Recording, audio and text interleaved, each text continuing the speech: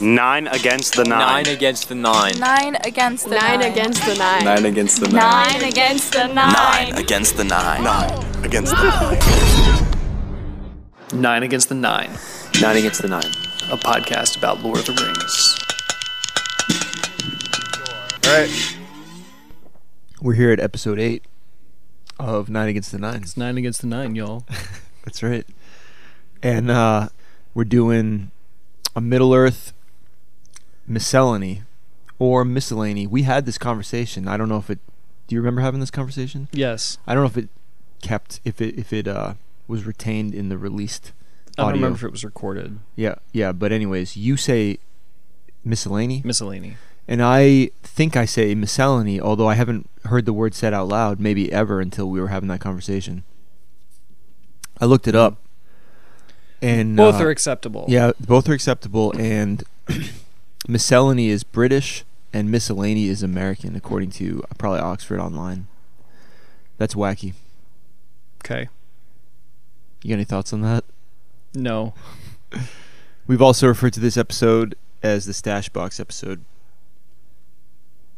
So these are all the things that we didn't just like get an episode unto themselves, but we think are noteworthy. These are sort of like the honorable mentions. Yeah, outlier creatures, events, geographies. I have some geographical, at least one geographical concern. I have no idea what I have. Yeah. This episode is going to be a little different because you're going to hear our interlude music probably 10 times because I don't have quotes really right now, but I know that this stuff is there, and given the way I want to present the format, I think we can just check every time. So we've done, for the format of this episode and probably the next one, we're like the format of all 9 episodes, we may have hit the climax, resolution, whatever, the rising action, and it's crested at supremacy, and now we're kind of riding that curve down to come to it's a resolution to then have a conclusion in episode 9. Maybe. I'm not sure supremacy was the climax of the whole season. That's interesting. It was a thematic, rising action, heavy hitting episode. It was a thematic. There was thematic thickness. 2 hours and 2 hours plus. Yep, but we got 10 separate topics for you today. Because I want to do the top 10 miscellaneous things that we haven't talked about on 9 Against the 9. And I've ranked them. I've ranked them according to how weird or how just, I don't know, what word am I looking for these things? I'll give an example of one that I think in episode 1, when we were describing what these episodes might look like, you said the thing that the Nazgul ride. Like, what's the deal with that thing? Is it weird? Is it irregular for Middle Earth? Is it a mystery? Maybe. I don't know. Is it? I think it exists. There's a word there I'm looking is. for. What's the word that... they're enigmatic. There's some enigmatic things about Middle Earth. And these are your top 10. We haven't talked about things that... You have not told me what your top 10 are. You've not told me your 10 things. It's a surprise. I have not come up with 10 things. Yeah, but I've been pushing you to come up with 10 things, and you said... there's some things there. How many did you come up with? I left my list at school. Yeah, but if you had to guess how many you came up with. 5. All right. 6. Yeah, 4. And we'll see if 7. 3. All the Fibonacci numbers. We'll see if the 10 that I came up with are the same as the 10 that Clark came up with. And we're going to do this in a way where you're going to say, all right, the next one. Yeah, number 10. So we're going to do a countdown, and then we're going to do your countdown, and if there's anything that I wanted to talk about that you didn't have on your list. Tough? Can you say it again? I was looking at my notes. So you're not even listening? Well, don't have note envy. Just so if we get through your top 10 and there's something that I wanted to talk about but it didn't make your list, then we'll do it, even though it might not be as grandiosely enigmatic as the number 1. Which Great. I'm not even sure which one it is. But I'm about to look. You got any corrections? I do want to talk about one thing that I don't think I mentioned from the Supremacy episode. And I might have had a note, maybe I mentioned it, but maybe later on it struck me again. And it's Aragorn as he's king. This is from this. You're referring to supremacy. Supremacy as a topic. Yes, from the last episode. So Aragorn and supremacy. So he's king, and there are two things where he maintains control. He's like, nope, I'm in charge. You're subject to me. The first one is Faramir as steward goes to him and he says, I want to like relinquish my stewardship. I want to be free of like this. I don't want to do this anymore. I'm out. And Aragorn's like, no, you're not. You're still steward forever, for life. That's your family. You're stuck. I will let you go to Theoden and like do your own thing. So like I'll give you a plantation or whatever, and you can be in charge. You can live a nice, enjoyable life, but you are subject to me. What's interesting about that, not to get into episode 7 again, is that if Faramir, he's like, or Aragorn says to Faramir, you can like leave the city, but you have to be in name the steward still. Right. So that's like he can become a like, what's it called, a landlord who's not there. There's a term, a landlord who doesn't take care of the property and is like living in a state far away or whatever. Absentee landlord. He can be like an absentee landlord. He can like live somewhere else, and there's people that probably could run the city that they won't, because they're like, well, Faramir is technically in charge, but he's like not even on the scene. He has to be accountable to Aragorn. Yeah. But the people of Minas Tirith don't even get to decide who should run the city. He doesn't even have to be there, because Aragorn insists his title is more important than his function. He's not even insisting that he function. He's just insisting that he be in the White Dude Club or whatever. It's like, yeah, if I call on you, you have to be there. Yeah, sure. Sort of like the whole like Paths of the Dead thing, where he was like, well, I have to call on you, and they're like, we don't want to do that, and they're like, well, now you're cursed and you're gonna have unrest for hundreds of years. Telling me you should bring up the Paths of the Dead today, because that's one of the top 10 enigmatic, miscellaneous things about Middle Earth that we haven't discussed in 9 Against the 9 too much. Cool. So the other thing about Aragorn and not letting go,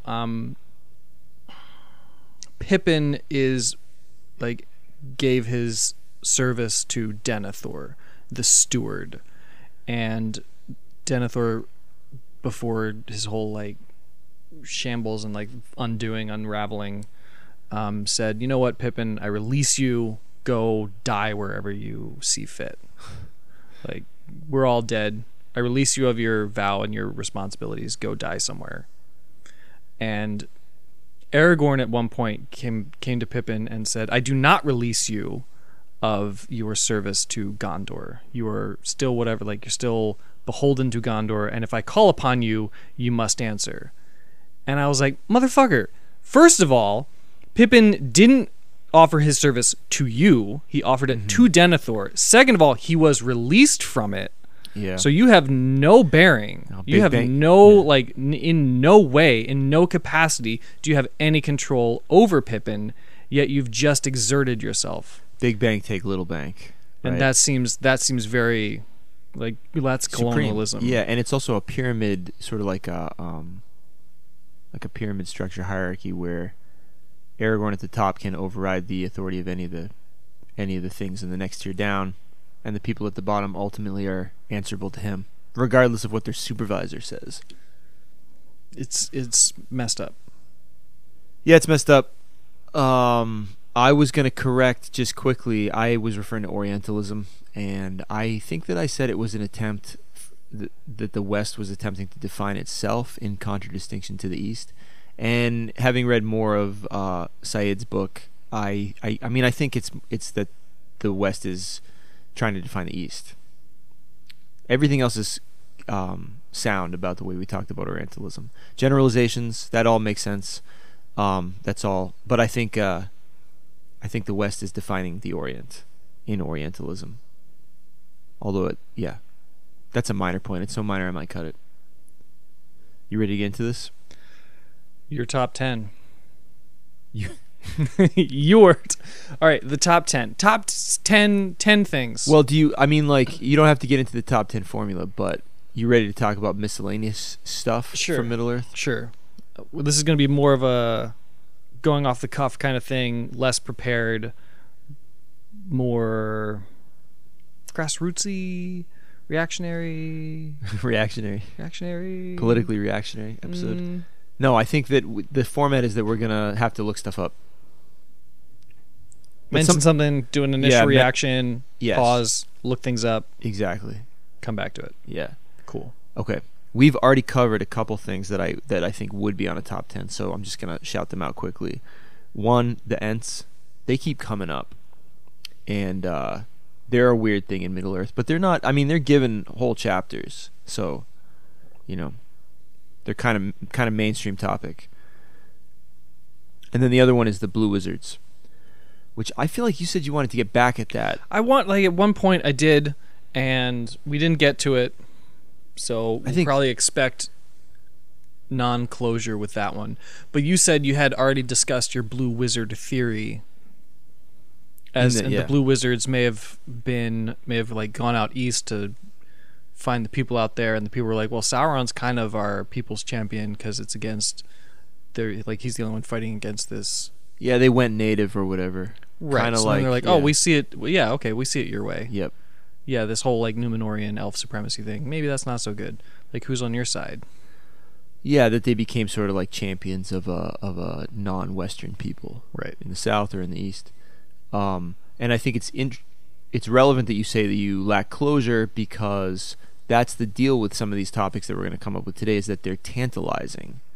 Like, we want to know more about the Blue Wizards to the point where I'm ready to write fan fiction about it, but Tolkien just doesn't deliver. And I think, I don't have the quote, but we've talked about it before. He said specifically that some things are meant to not be understood in this world, that they don't have clear explanations. Mm-hmm.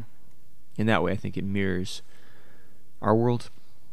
So that we as speakers, readers, listeners should expect non-closure on everything. Yeah, mystery.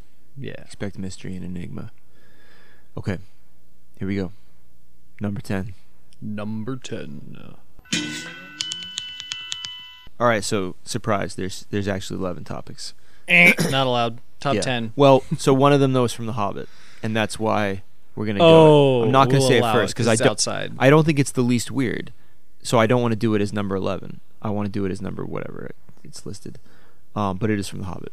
So number 11, which is so broad that it's almost shouldn't even be on this list. But it's religion and the practical aspects of religion in this book, I think, are obscure or kind of missing. So it's more the absence of religion. Yeah. What's the nature, like if you were on the Wikipedia page for Arda, or what's Arda again? I think it's the world. The universe? The world. I think, well, yeah. I think it's the world. The known existing place of matter. Earth, the universe, but it's not Earth, it's Arda. Yeah, Arda's the world. It's Quenya for the world. Or the realm. I thought, and they speak Quendi. That's what the elves speak. We talked about this earlier. Yeah, I don't remember which is which. Quendi and Quenya. Yeah. We can check it. Yeah, go back, y'all. Go back. We're not checking it. Okay, so I think there's one time when I noticed religion, and we've talked about it before on this episode. Yeah, in the Two Towers. With Faramir in them? Yep. Mm-hmm. Do you remember what they say? Faramir mentions that before we have a meal, we will face the west, sort of as a memory of Numenor of the West. So this is kind of like, I'm thinking of Rajni Edens, and like before we do this, or like at the end, like we're going to thank the ancestors. We're going to recognize the ancestors. And he has this poem, Beautiful Sun-Kissed People, where like talks about the ancestors, etc. So this is sort of like that. Yeah, is it to the ancestors when Faramir says it, or is it to the Valar? It's west anyway. Mm-hmm. In a similar era, in a nearby scene, Damrod says, "May the Valar turn him aside. Speaking of the Oliphant that's charging at them. Is that who they're trying to turn aside? Yeah. Yeah. So like the notion of invoking a god, God's protection, a blessing. That's the only time the Valar were mentioned as far as I can remember. Yeah. It's maybe like not a blessing, but like a hex or a curse, right? Channeling divinity, the divinity of the Valar, trying to turn aside an enemy. But is it channeling divinity, or is it just... It's a request, right? They beseech the Valar. But then again, like, you could be like, Lord, help us. And like, who's Lord? Is that like Lord Jesus Christ? Or is that Lord Denethor? Your name here. Right. Lord Aragorn? Like, who's the Lord? Whoever can save us from the charging Oliphant. Right? Lord John? Mm-hmm. You never see in these books like a temple to one of the gods, right? To one of the Valar. No temples. No. I mean, like, what's even like a temple in this book? The burial grounds. Yeah, burial grounds are... The tombs. That's religious. The halls of whatever Denethor burned, the pyre, and whatever that was sacred in some way. You mean the location was, or the choice to try to destroy... The location was as much of a sacred place as I could think of any. He is making a sacrifice too, right? It's not. He doesn't. I don't think we could check, but I don't think he says to a certain Valar. None of the Valars want human sacrifice, except for Melkor, maybe. He's out. Malcor's out. Yeah. So, speaking of the burial grounds, we're going to get at them in a minute. We have talked about how some of the Númenorian descended kings became like necromancers, right? They started worshiping the dead, and the lineage became...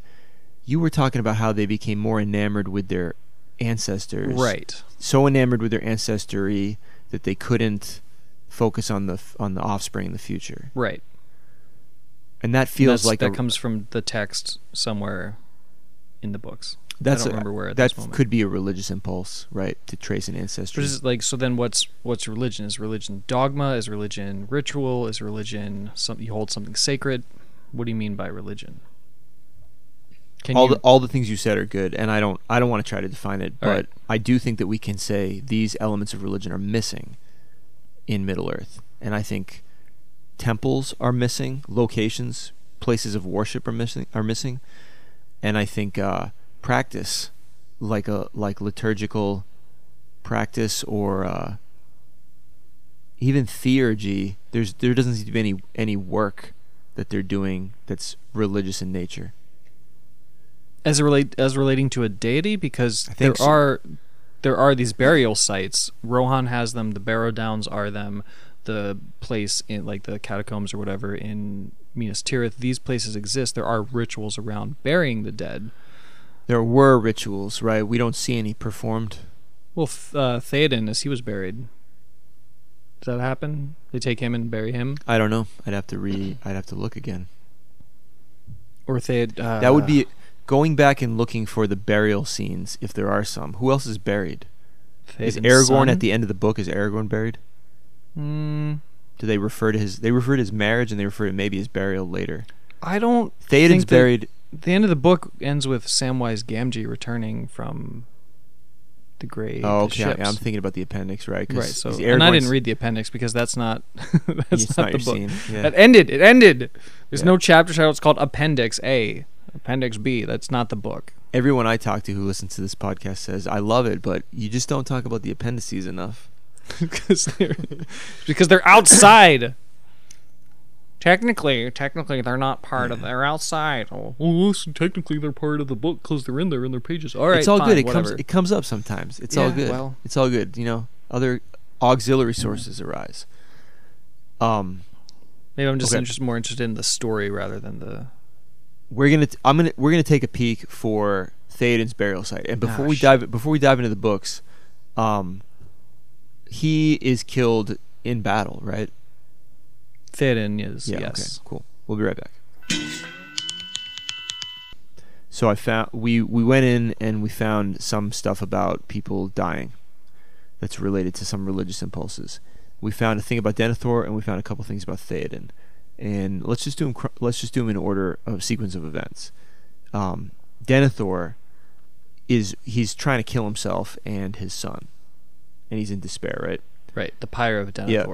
And I was looking at it because there's something kind of religious about the notion of sacrifice. What is he appeasing, or what's his impulse here? And what I found is this. Denethor says to Gandalf, Denethor says to Gandalf of Faramir, he will not wake again. Battle is vain. Why should we wish to live longer? Why should we not go to death side by side? And then, authority is not given to you, steward of Gondor, to order the hour of your death, answered Gandalf. And only the heathen kings under the domination of the Dark Power did thus, slaying themselves in pride and despair, murdering their kin to ease their own faith. And then they say Faramir or whatever. So that's religiously interesting to me because child sacrifice is a religious impulse, and there's a lot of content there. But one thing I'm reminded of is how in the Torah, God says, like, don't stop or don't passing your children through fire to this god that is called Molech. Okay. You know this? Do you know this bit I don't know this. from the Bible? Yeah. I know the Abraham Isaac thing. We've talked about that. And Yeah. one of the things that God says in the Bible is stop or don't do this, sacrificing your children to Molech, passing them through fire. And some people have said this means like no more child sacrifice. That's a superstitious way to do things, and we're not doing that. But it's also possible that humans never really did that, and we just are reminding ourselves religiously, like, don't do that. There's no reason to do that because it's not productive for humans. I'm just speculating, but either way, Gandalf in this book seems to be suggesting that there was a religious impulse, like in the Torah. The notion is this thing used to happen and it's bad. You don't have the authority to kill your children anymore. From what you just read, it also might seem like Morgoth or whoever was telling these old men of old to be like, all right, how about you just end yourself and your whole lineage, and then I don't have to deal with you. Like, how convenient would that be for me? Right. And then you can like pretend you still have faith, like, or whatever. Yeah. So they decided to cancel themselves. Yeah, and it might even just be Sauron doing that in the Second Age. I don't know. We are not going to look for this, but some digging might show some things about Numenor, because as Sauron influences the late Numenorean king, Ar-Pharazôn, there might be some sort of child sacrifice kind of stuff going on in that. I don't know. Do you know? No, I don't know. Okay. It also seems like Denethor wants to burn himself so he's not so nobody can desecrate his grave. He's ash. Yeah. He doesn't want to be. He's like, the city's gonna fall, everyone's gonna die. I might as well be in control of it. And if I burn myself, you can't desecrate my body.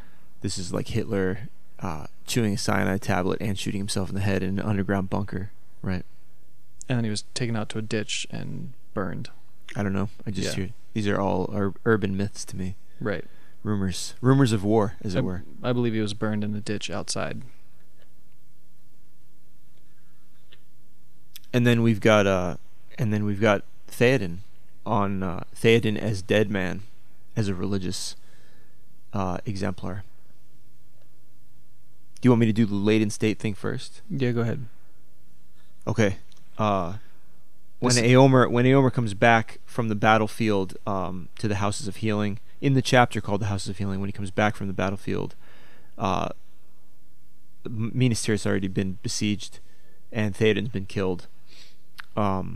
He comes to the hall of the tower seeking the steward, but they found his chair empty, and before the dais lay Theoden, king of the Mark, upon a bed of state, and 12 torches stood about it, and 12 guards, knights both of Rohan and Gondor. And the hangings of the bed were of green and white, but upon the king was laid the great cloth of gold up to his breast, and upon that his unsheathed sword, and at his feet his shield. The light of the torches shimmered in his white hair like sun in the spray of a fountain, but his face was fair and young, save that a peace lay on it beyond the reach of youth, and it seemed that he slept. So I don't know, I see the repetition of 12 is conspicuous, and the arrangement of the sword and the shield. And they did the same with Boromir when they put him in the boat. They put shield at his... I think they put the shield at his feet, his sword and all the swords of his enemies that he slew at his feet too, before sending him over the Falls of Rauras. So a lot of identification with the weapons. Yeah. Right. After, like, way at the end, in the chapter of Many Partings, they talk about taking Theoden back to Edoras. And they take him back. This is a passage from that. Men of the Mark prepared the funeral of Theoden, and he was laid in a house of stone with his arms and many other fair things that he had possessed. And over him was raised a great mound covered with green turves of grass and white evermind. And now there were 8 mounds on the east side of the barrow field. So this is sort of the burial rituals. They're creating a barrow field that also like harkens to the Barrow Downs east of the Shire. So they're laid with great possessions, buried. Buried with stuff, huh? Yeah, stuff. Yeah. Same with the Barrow Downs. And then at the very end of the whole, in the appendices, at the end of the timeline, we've got the death of the passing of King Elisar. It says that it is said that the beds of Meriadoc and Peregrine were laid beside the bed of the great king, and then it also mentions what we've talked about before about Legolas builds this gray ship, sails it down the Anduin and over the sea with Gimli, and they all go to Valinor. So not much there, but the laying of people together is interesting, especially what you just said about Aragorn's heavy-handed demands of authority. Like, what, did Merry and Pippin die on the same day? It almost implies that they're sacrificed with him, the way that Faramir would be. It doesn't imply it. One can imagine a world where King Elisar says, "Get me those 2 hobbits, because I'm going to die, and they're going with me." Sort of like Egyptian pharaohs are buried with servants. So goes the story, yeah. Mm-hmm. And that's definitely what Denethor's doing, trying to take Faramir with him. Yeah, but he and Aragorn never had anything over Merry. Other than dominion of the entire known world. Right.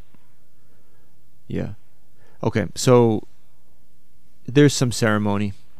What can we, in summation, what can we say about nothing about religion in general, but we can say something about funeral rites that they're Go ahead. Right, so there's funeral rites. There's also, I have this feeling that the Grey Havens, traveling to the west over the sea, is like the afterlife. Yeah. That's as close to an afterlife as we can get. They're leaving this world and going somewhere. To a more perfect sort of realm. Heaven? Is that what you said? Heaven? Heaven is used to describe that thing, sure. Mm-hmm. Heaven is the more perfect. It's an idealized, right. It's an idealized version, and even the gods that reside there, like pantheons of gods, they have like an archetypal range. They're not as mixed up and confused as people and elves. They have like certain clear roles.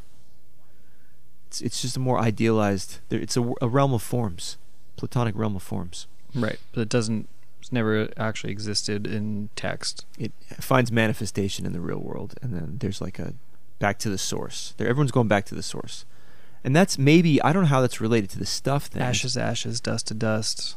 Back to the earth. Back to an essential type almost, and that's why I'm wondering if like the sword thing and the shield thing is like in death you become identified with this symbol. You stop being a complex human and you become identified with a symbol. I'm guessing with the swords. Mm-hmm. Complexity. These dudes love their swords. Yeah, they do. Swords are singular, Phallic. They're phallic. Sure. They're an extension of an arm. They're pointy. They give you power and control. Yeah. Okay. The simplest, which is physical dominance. You want to talk about religion anymore? No. Okay. You ready for number 9? Number 10. No, number 9. 10. Number 9. Yeah, number 10. Number 10's easy, and we don't have to talk about it long. Shadowfax. The king of the horses. Mm-hmm. Horse lords. Greatest of all horse lords. He's a horse lord? Yeah. Shadowfax is? Yeah. He is the lord of the blah blah blah, which are the best race of horses. Are the Like the thoroughbreds. Rohirrim also called the horse lords ever? Yeah. Okay. Maybe Shadowfax is the lord of the horses. So what's interesting to me about Shadowfax is that I think there's a kind of a trope in fiction of an unrideable stallion who is bonded with one person. Right. There's the bucking bronco. There's cowboy lore. There's whoever like can break the horse, and, like tame them. Yep, that happens in Lonesome Dove. There's a horse that only one person can ride. Have you ever read The Black Stallion? No. Black Stallion's about that. There's a boy, I think his name's Alec, and I think he's stranded on an island with this black stallion, and he tames it or breaks it. I don't know what word they use, right. but it's more like a cooperation in this. This fantasy is that a human and a horse are cooperating, which is how it's portrayed here with Gandalf and Shadowfax, or Shadowfax and anyone, that he will not have a saddle, he will not be saddled or bridled, but if he is willing to bear you, that is enough, and he will not let you fall. Yep. And Gandalf fucking loves Shadowfax, right? Sure. You think you don't think it's like his? He seems to. I think that Gandalf expresses love of Shadowfax more than a love of any other character. Okay, I can see that. Name one character Gandalf loves more than he loves Shadowfax. Fine. Can't do it, right? Fine. It's Shadowfax. And why does he love Shadowfax? You have a theory on this one? I have a thought, yeah. Because they're friends. That wasn't my theory, but that's a good theory. You think they feel bonded? He feels bonded with them? Sure, they're bonded. They're bonded like the Avatar movie where you put the end of your ponytail into the mane, and there's a bond. An Avatar movie. Avatar the Airbender or Avatar the blue guys? Haven't seen it. Well, they have ponytails, and they have like these little openings, and they bond with the things that they ride. Yep. So there's that bond. And the Golden Compass and that whole thing. There's a whole thing with the familiars. Yeah, but they're called daimons, right? Demons. Sure. Daemons. Daimons. All usage is acceptable. Miscellany. Yep. Tomato. I think that Gandalf loves Shadowfax because he's fast. I think it's that simple. Skill based. Mm-hmm. And speed, and also Gandalf is like proficiency based. Well, he's a thinker. He's very. Gandalf's a strategist. He's the strategist. He's the puppet master. Mm-hmm. And that is a suitable metaphor. Plus, it's a mess, and he can go fast, like Hermes or whatever. Right. He can zoom from location to location with Shadowfax. But Shadowfax is not divine. He's just a horse. He's the best of all horses. The fastest. Mm-hmm. He is to horses sort of like Aragorn is to humans, to men. Mm-hmm. Just better. Except, but Aragorn does it genetically, physically better. Shadowfax is genetically supreme. Yes. Aragorn is, according to pedigree, supreme. Also like above that of lesser men because he lives longer. Yeah, I guess he's the only one like that left. Is he the only one left? No, like there's a couple. There's some. What about this prince? Prince Athelion. Yeah, he's old too. He's probably like 300 or whatever. Yeah, the other rangers, the other Dunedain. But Shadowfax is just a horse, and he's just fast. Sure, but it's like I feel like Shadowfax is sort of like the thoroughbred, the Arabian, the cream of the crop horses. They're not like so they're different breeds of horses. It's not like the wild horse. But he's not like a wizard. Is not a dude who's at the top of his game. He's a god disguised as a dude. Sure. And Shadowfax is a horse. He's a horse. Yeah. The best of all horses. And I think that's why Gandalf loves him so much, because he envies his realness. He's not like Shadowfax is like Secretariat. I don't know Secretariat, but that's a racehorse, right? Right. It's the racehorse. Secretariat was a racehorse who got like stood up within a minute of being born, or like some insane thing where like, well, I've never seen that happen. And then Triple Crown winner, and they were like worried in the last race, like, oh, he's like breaking out too early, he's going to be passed, and then he just crushed everyone. Yeah, like won by an insane amount of distance, and people were like, that's ridiculous. That's like the Bobby Fischer. And then they made a movie about him. The Bobby Fischer of horses. Whoever Bobby Fischer is. He's a chess dude. People know the name LeBron James, right? Yeah, that's debatable. There's a great debate around LeBron James.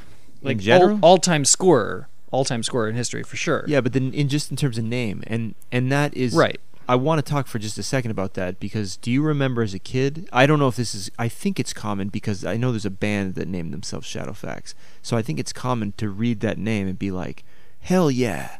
Like, it's just so rock and roll. So man. Shadowfax is like LeBron James if there were no Michael Jordan or Kareem Abdul-Jabbar. It's not just LeBron. It's like all kinds. There's people's names that become, they become symbols. They're like charged with this power. Yeah. Obviously Jordan. Usain Bolt. Yeah, that one's fun because it's got the word Bolt in it. Right. Even I mean. What I'm saying is there's no competition for Shadowfax. There's no debate. Yeah, and what I'm saying is his name is numinous. Something about the way it comes off the mouth. Shadowfax, Oh, I see. Yeah, no, just the straight joy of saying the name Shadowfax. It's a dope name. And it stands for dopeness at the highest level. Okay. I don't know the band at all. I think they're a metal band. I think it's a metal name. All right, number 8. No. 9. Number 9. Easy money. Shelob. Okay. Shelob. What do you know about her?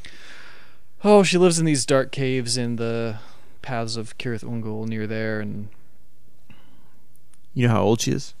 Very old. She eats her children. You know who she's related to? The other spider. The other spider. I had her name written down. What was Hagrid's favorite spider? What was Hagrid's pet? I don't know. That's a question they're probably related. What's the 9 against the 9 analog in the Harry Potter world? What?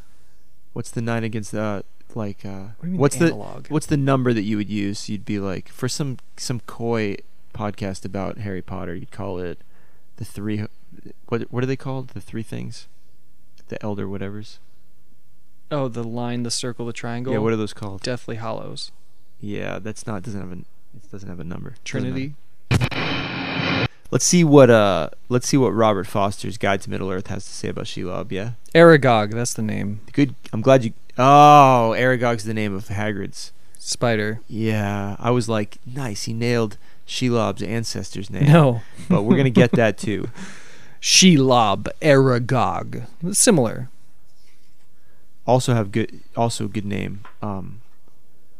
So in the guide, it says first age through 4th age, which I don't know what to make of that, because she survives Sam's attack. I guess so, right? She just crawls off. That's wild. She crawls off and then she whimpers, and like, of course she's tough as shit. She's not dying. So she's been around since the first age. Oh yeah. Yep.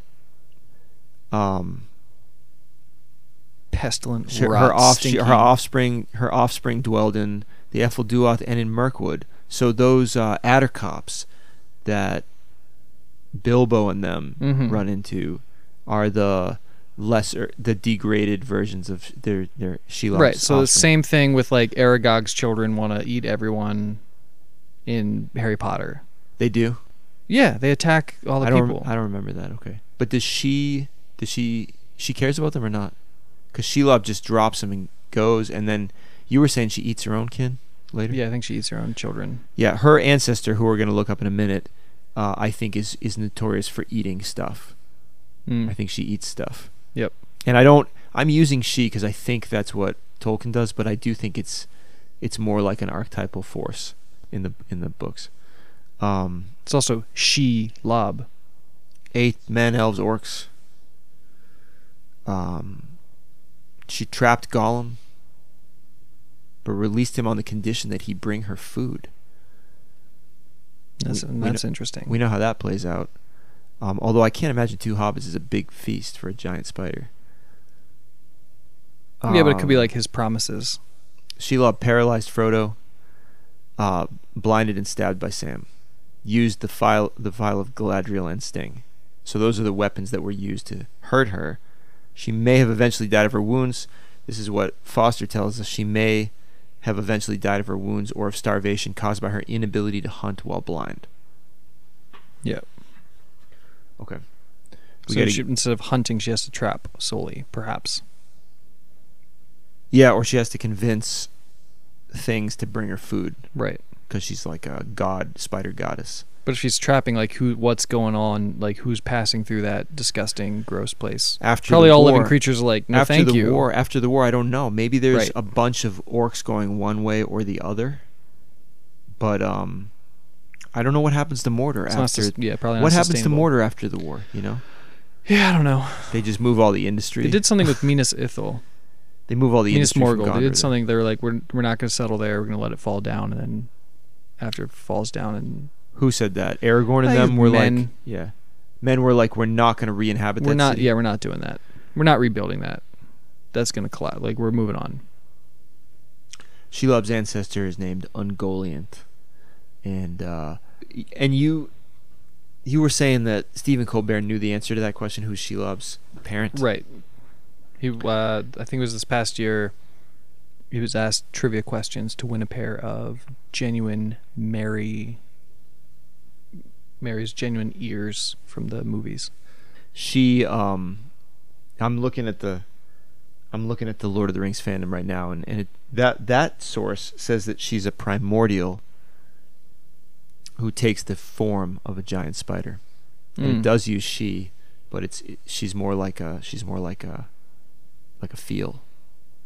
Like a feel? Yeah, feels. She's a feeling?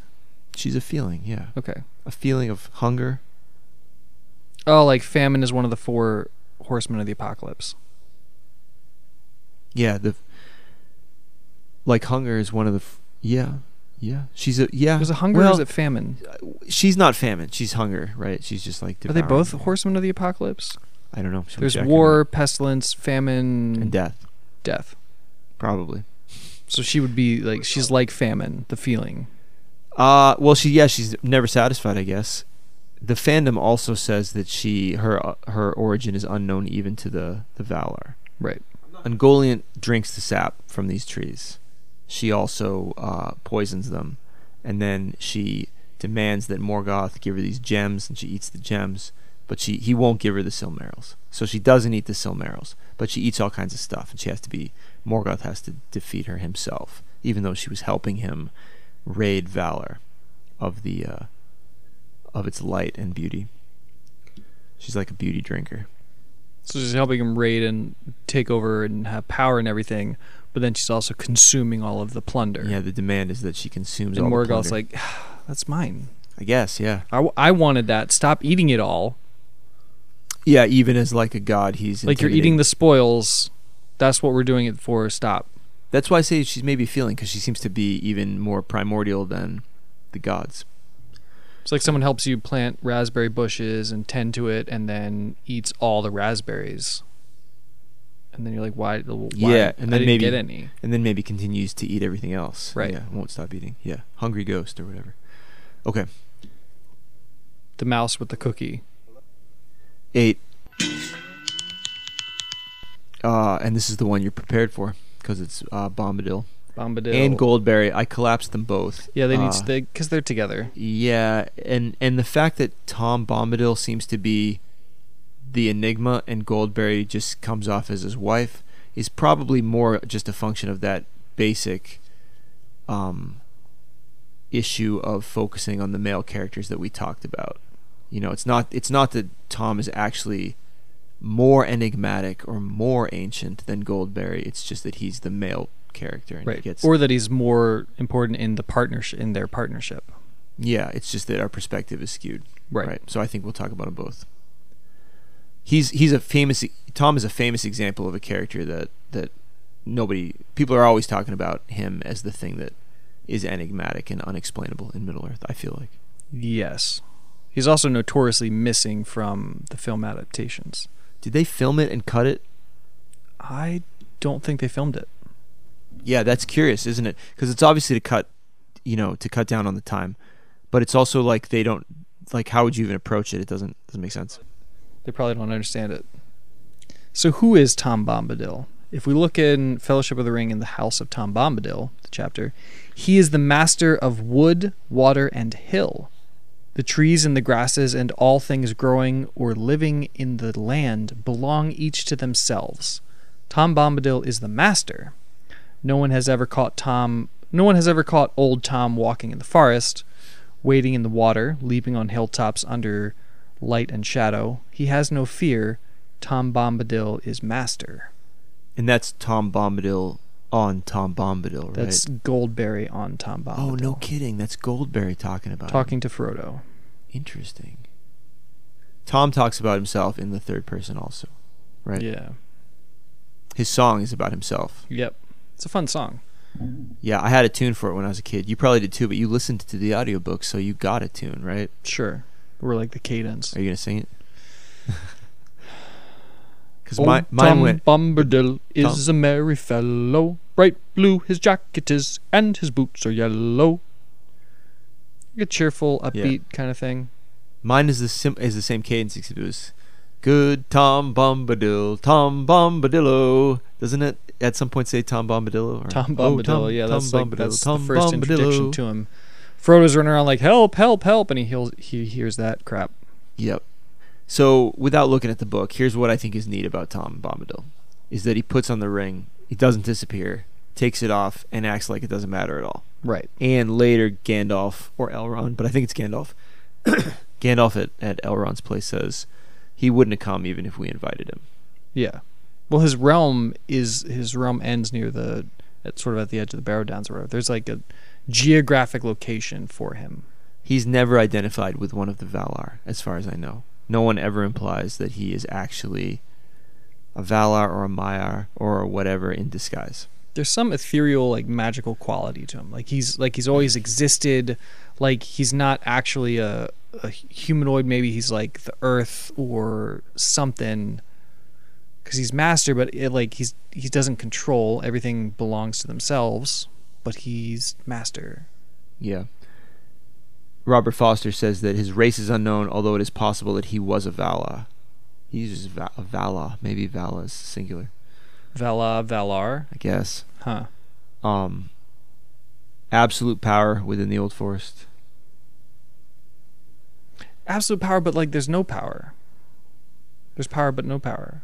Yeah, he's like a recluse, right? His power is in that he is at one with nature and he doesn't get involved in worldly affairs. Yeah, then I think that's what when I was looking at this recently, it was most noteworthy that he's sort of always been there. He's always existed. He's of the earth. He's like very old school.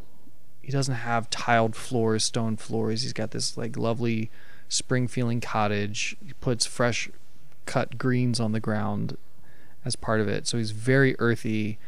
He doesn't care about geopolitical power. He doesn't care about control. He doesn't care about the ring or the power of the ring.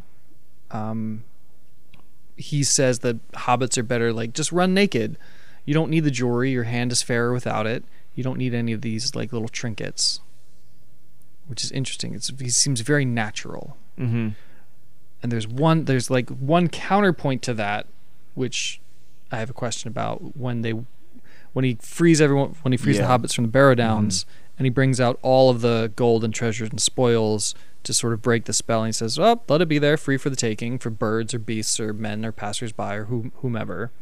He takes he takes something shiny, a little pin or something, so he could take it home to Goldberry. Oh, really? Yeah. Just take one thing. He took one thing. Yeah, and that's almost kind of like the... Sort of breaks my theory of like the trinkets. I don't know that it does, in the sense that, and I don't know a lot about Zen Buddhism, but I think there's a notion that nirvana and samsara are the same thing, right? And that you're always kind of like he doesn't totally absolve himself of any desire for stuff. He accepts some level of materialism. He takes a petty object.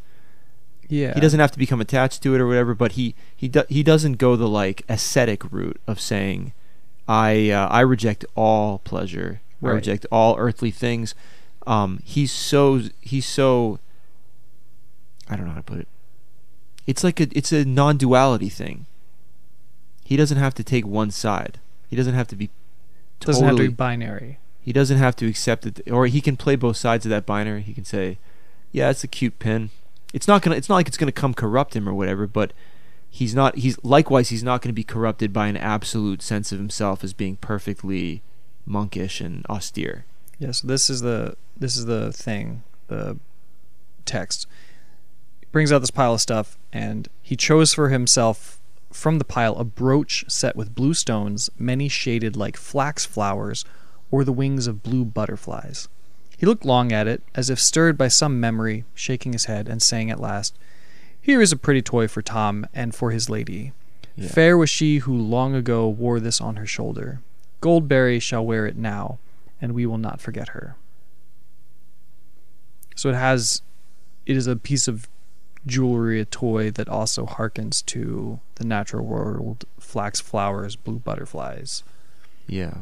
But there's also something like that non-closure, that like you're never gonna like stirred by something, as if stirred by something, some memory.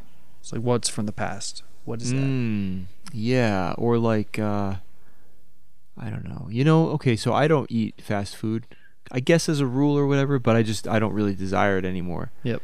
But I think it would be appropriate for me to accept and eat at some point something like a cheeseburger from McDonald's or like a Wendy's milkshake. I think that would be maybe psychologically healthy to know that I'm not, I don't want to become phobic of mainstream culture. Tom's not, he's given himself a little hedge on becoming phobic of mainstream culture by accepting a little bit of it. He's taking this pin home. That makes me, your analogy of McDonald's, eating a McDonald's burger, reminds me of something like some friend of mine. We were talking about vegetarian or veganism, and someone, it was like, I'm not a vegan or vegetarian, but like if I go to a place and I sit down to eat and the host has made chicken Alfredo, I'm not going to say, no, you need to make me something else because I'm vegetarian. Like, they'll just eat it and be like, yep, sure. Thank you so much, appreciate the meal. So not so... Yeah, I mean, I use firm, static, rigid. I use the word Zen loosely because I don't understand it well, but that strikes me as kind of a Zen attitude. Right. Like, this person wouldn't never buy chicken, would never cook chicken, but right. It's given as a gift by a host. They'll eat it. And this person also isn't holding themselves in a rigid type. Right. And also isn't afraid that they're going to become infected or addicted, right? Right. Okay. Now, what can we say of Goldberry? Well, I also want like another... Yeah. With Tom and the idea of the color blue, there's this moment, and when he... with the ring... So he asked Frodo, "Show me the precious ring." And Frodo was astonished that he even drew it out and handed it at once to Tom. So like that's interesting. This is in same chapter. It seemed to grow larger as it lay for a moment on his big brown-skinned hand. Then suddenly he put it to his eye and laughed. For a second, the hobbits had a vision, both comical and alarming, of his bright blue eye gleaming through a circle of gold. Oh. And that, I underline that as a visual contrast to the eye of Sauron being this Yes. red iron flame Yeah. in a circle, and this is the ring of Sauron and the blue eye shining through. Ooh, it's it's Blue, almost maybe like the color of water, sort of like a counterpoint to the red and the yeah, fire. It's I almost don't like know. he's the polar opposite of Sauron. That's like the secret message in this book. But it's like, is it a polar opposite, but it's not a binary because Tom isn't beholden to a binary. He's not beholden to the binary. Sure. Right. Yeah. Yeah, he's a funny dude. It's also nice, this is a minor point, but in contrast to how much we were digging into it last episode, it's nice that his skin is brown, because so many fair-skinned people are assumed to have such superior ways and are privileged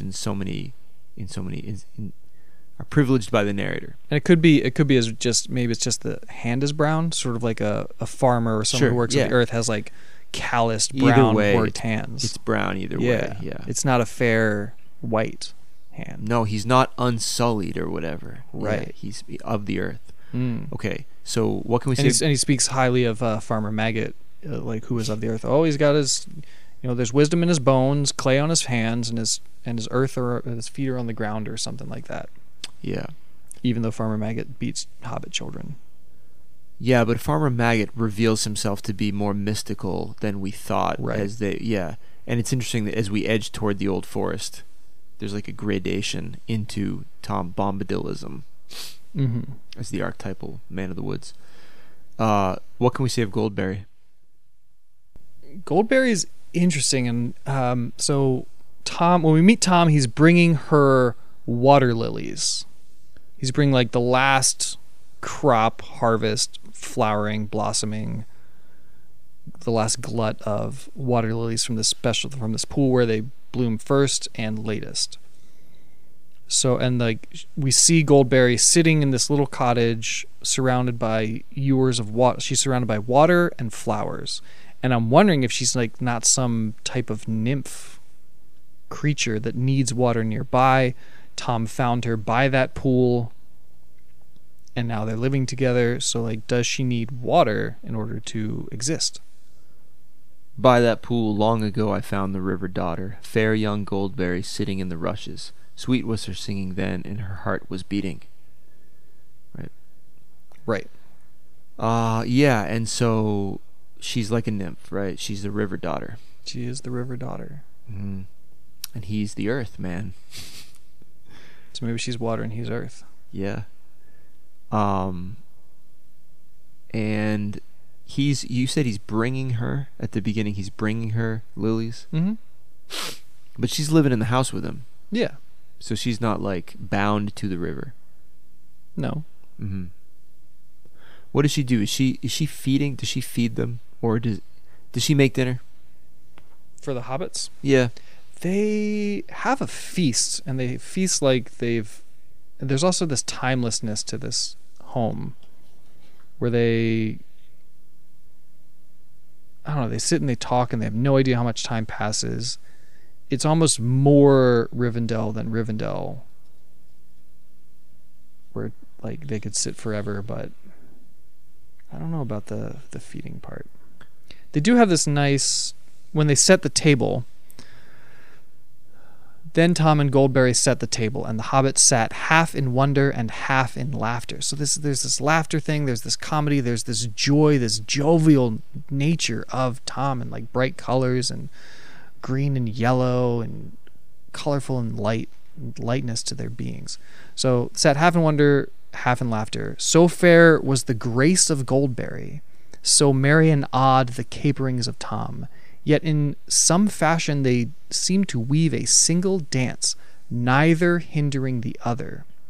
In and out of the room and round about the table, and with great speed food and vessels and lights were set in order. Perfect marriage. A childless marriage too. We don't hear any about offspring. We do not. That's interesting. Tom is eldest. Eldest, that's what I am. In the beginning of the House of Tom Bombadil, that's when they first meet her. I'm going to give the first description of Goldberry. The far side of the room facing the outer door sat a woman. Her long yellow hair rippled down her shoulders. Her gown was green as young reeds, shot with silver like beads of dew, and her belt was of gold, shaped like a chain of flag lilies, set with the pale blue eyes of forget-me-nots.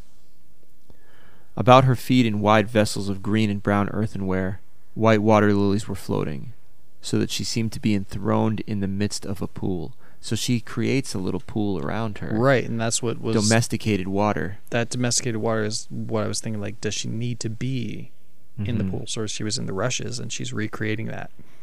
Yeah, a lot of blue imagery, too, like with his eye. Yep. And what is it? What's blue? The blue gems. Yeah, the blue gems, yeah. The blue gems on Goldberry's dress. Mm-hmm. I wonder what the gold is, the sun on the water, or... But they're also... And the gold is shaped in leaves. So this trinket that he's bringing back from the Barrow Downs is shaped like flaxseed and has the blue of... Yeah. So there's this natural... This is a man who's in love with a river. I can relate, frankly. And the river is Goldberry, perhaps. River daughter. Mm. Maybe she becomes the river. Maybe she's whatever. She's of the river. She's of the river. Okay. And he is timeless. Yep. You ready to go? Or you got more to say about Bombadil and Goldberry? I don't know. There's definitely a respite and a refreshing nature to Bombadil, this whole thing. It's sort of like evil things didn't come into the Valley of Rivendell. It sort of feels like this is the most ideal place in the whole book. But also maybe not devoid of that kind of evil. Right, because it's got Old Man Willow. Yeah, that Willow tries to eat the hobbits. So maybe this is the place of appropriate balance, timeless balance that will last forever. Wild nature. Right. It's the nature, it's wild, but there's also this, whatever path they walk seems to be trimmed, maintained. It grows short so there's a path for them to walk. Mm-hmm. Almost like someone mowed the grass, but nobody's mowing the grass. Probably. Yep. Okay. The ultimate perennial garden. Maybe it's the Garden of Eden. Maybe this is Adam and Eve as they should have been. If they never ate from the fruit of the tree of good and evil. There's a theory. Yeah, like an old version of them. After thousands and thousands of years. And also the guy's name is Tom, and the generic name for any English person is Tom, like a Tommy. I think about that a lot. Is it Tom in England, do you think? Joe in America, Ivan, etc. Well, yeah, or like a John Doe? Yeah, John Doe. Tom Doe.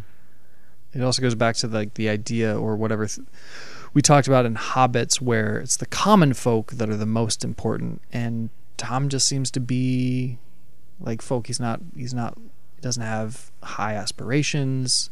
He's not chasing after. Yeah. He's not fighting the corporate ladder. He's folk not are working often for more doing, money. Folk he are doesn't often want doing that. more. Though. He's got enough. Yeah. It's just living that life. Mm-hmm. I don't know. There's something in that. You dig him. Yeah. You dig the Tom Bombadil lifestyle. I'm liking the Tom Bombadil lifestyle. Too. Yellow and green. Blue. And blue, yeah. And brown. And brown. Okay. Next up is I'm losing track of what number. I think we're on 7 maybe. The Nazgul's flying mounts. Again, we've talked about him briefly. Yeah. I have a description. Lizardy creatures, bat-like wings, scaly-ish, not really scaly-ish, no feathers. Kind of a counterpoint to the great eagles. This is from the Ballantyne's Return of the King, page 140. From the Battle of the Pelennor Fields. The great shadow descended like a falling cloud, and behold, it was a winged creature. If bird, then greater than all other birds, and it was naked, and neither quill nor feather did it bear, and its vast pinions were as webs of hide between horned fingers, and it stank. A creature of an older world maybe it was, whose kind, lingering in forgotten mountains, cold beneath the moon, outstayed their day, and in hideous eerie, right? Like where birds perch? Yeah. Dwell? Is that how it's spelled? Or sound? Is that the way it's pronounced? Airy? And in hideous Airy bred this last untimely brood apt Eerie. to evil. And in hideous Eerie bred this last untimely brood apt to evil. And the Dark Lord took it and nursed it with fell meats, until it grew beyond the measure of all other things that fly. And he gave it to his servant to be his steed. Down, down it came, and then, folding its fingered webs, it gave a croaking cry, and settled upon the body of Snowmane, digging in its claws, stooping its long, naked neck. Yeah, eerie for sure. Eerie? Eerie. Yeah. So again, it's just kind of like a moment in this book where it's assumed that there are pockets in Middle-earth where you could find these eldritch beasts. Like a pterodactyl. It's like with chickens. What do we call it with chickens when they're special breeds? Almost like an heirloom. You know what I mean? It's an heirloom bird. Okay. It's been specially bred for certain traits, fed a certain diet. It's like an heirloom flying creature of corruption. I think it's also kind of funny and typical how the notion is like there's a kind of meat that's fell, and you can if you feed the fell meat to this beast, it becomes more evil. I sort of read that as like rancid meat. I did too. Sort of like which was vulture-like, condor-like, and these birds of corruption. And sort of their heads are featherless, like a vulture, right? Which is an adaptation, so they don't get the diseased, whatever stuff in those feathers. Mm-hmm. But those birds are also super important to the ecology of our world. Mm-hmm. That's part of that phobia of dirt, right? The dirt phobia, and rot and stank. Rot phobia. So the meat is infused with death and death and evil, and then you feed it to the bird and it becomes more of a archetypal carrier of death. I wonder if instead of like blessing a meal, if they curse it. Like a rite or a ritual, religious, like, we thank you for this food, please bless this food to our use, like curse this food and make us more evil. Again,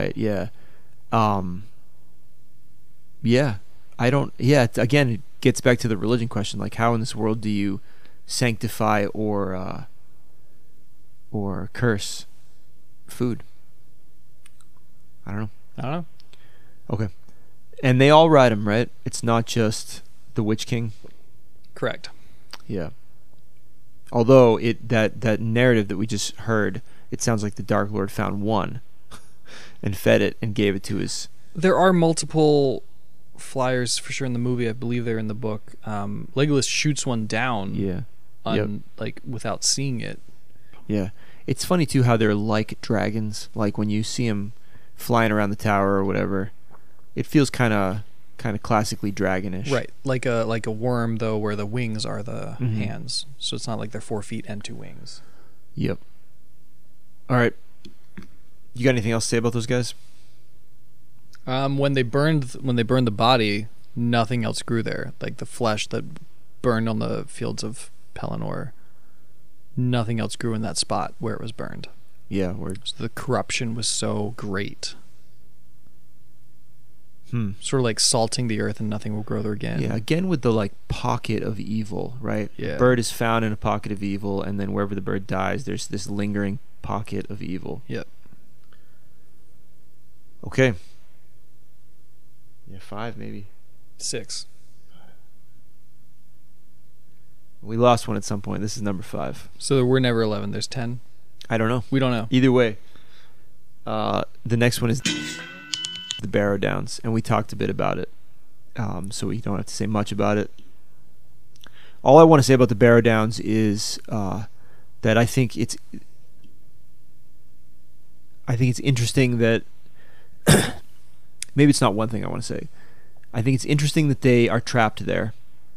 I don't understand how they're trapped exactly. They're like transfixed, right? Yep. And they lose consciousness because they wake up inside the crypt, right? Yep. So someone gets them in there. They're something, some spirit. They're called in, and some spell, and then they can't get out. It's only Tom that can get them out, right? All Frodo does is call on Tom, right? And Tom's power breaks the power of the Barrow Downs, or the Barrow Wights. Yeah. Now, white being a word meaning a spirit, right? Yeah. I think it maybe in English used to just mean a person. It's sort of like, yeah, like wraith-like, spiritual, ghost-like. Yeah. And they've sort of inhabited the corpses of these old kings. Oh, these you don't. dying. They've inhabited the corpses, or they Yeah. are the lingering spirits. I think it's something else. I think they've moved in. Oh wow! I always assumed that it was the spirits of these old kings, and that they were.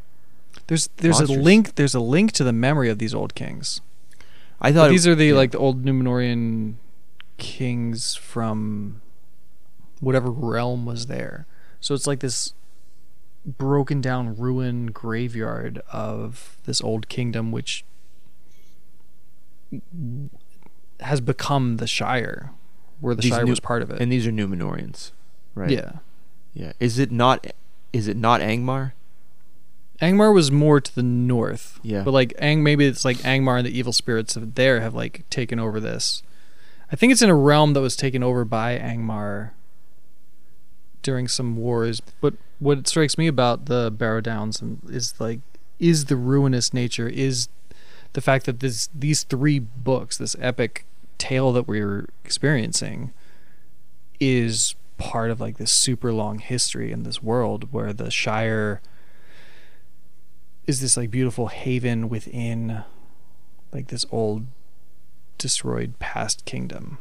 Yeah, that's a recurring theme. Yeah. And what's fun about the book is that we move as the characters move toward Gondor. It's almost like they move into the past, because they move out of the aftermath of there being a kingdom and into the reality of there being a kingdom. Mm-hmm. And their encounter with the Barrow-wights is early in that transformation. It's almost like the hobbits are living in the present. They're living in the now, and they go through like the very past of the Barrow Downs Mm-hmm. and the Whites, and then they move into like the medium past of Gondor. Yeah, shortly after the Barrow Downs, they meet a living descendant of the Numenorian kings. Right. Yeah.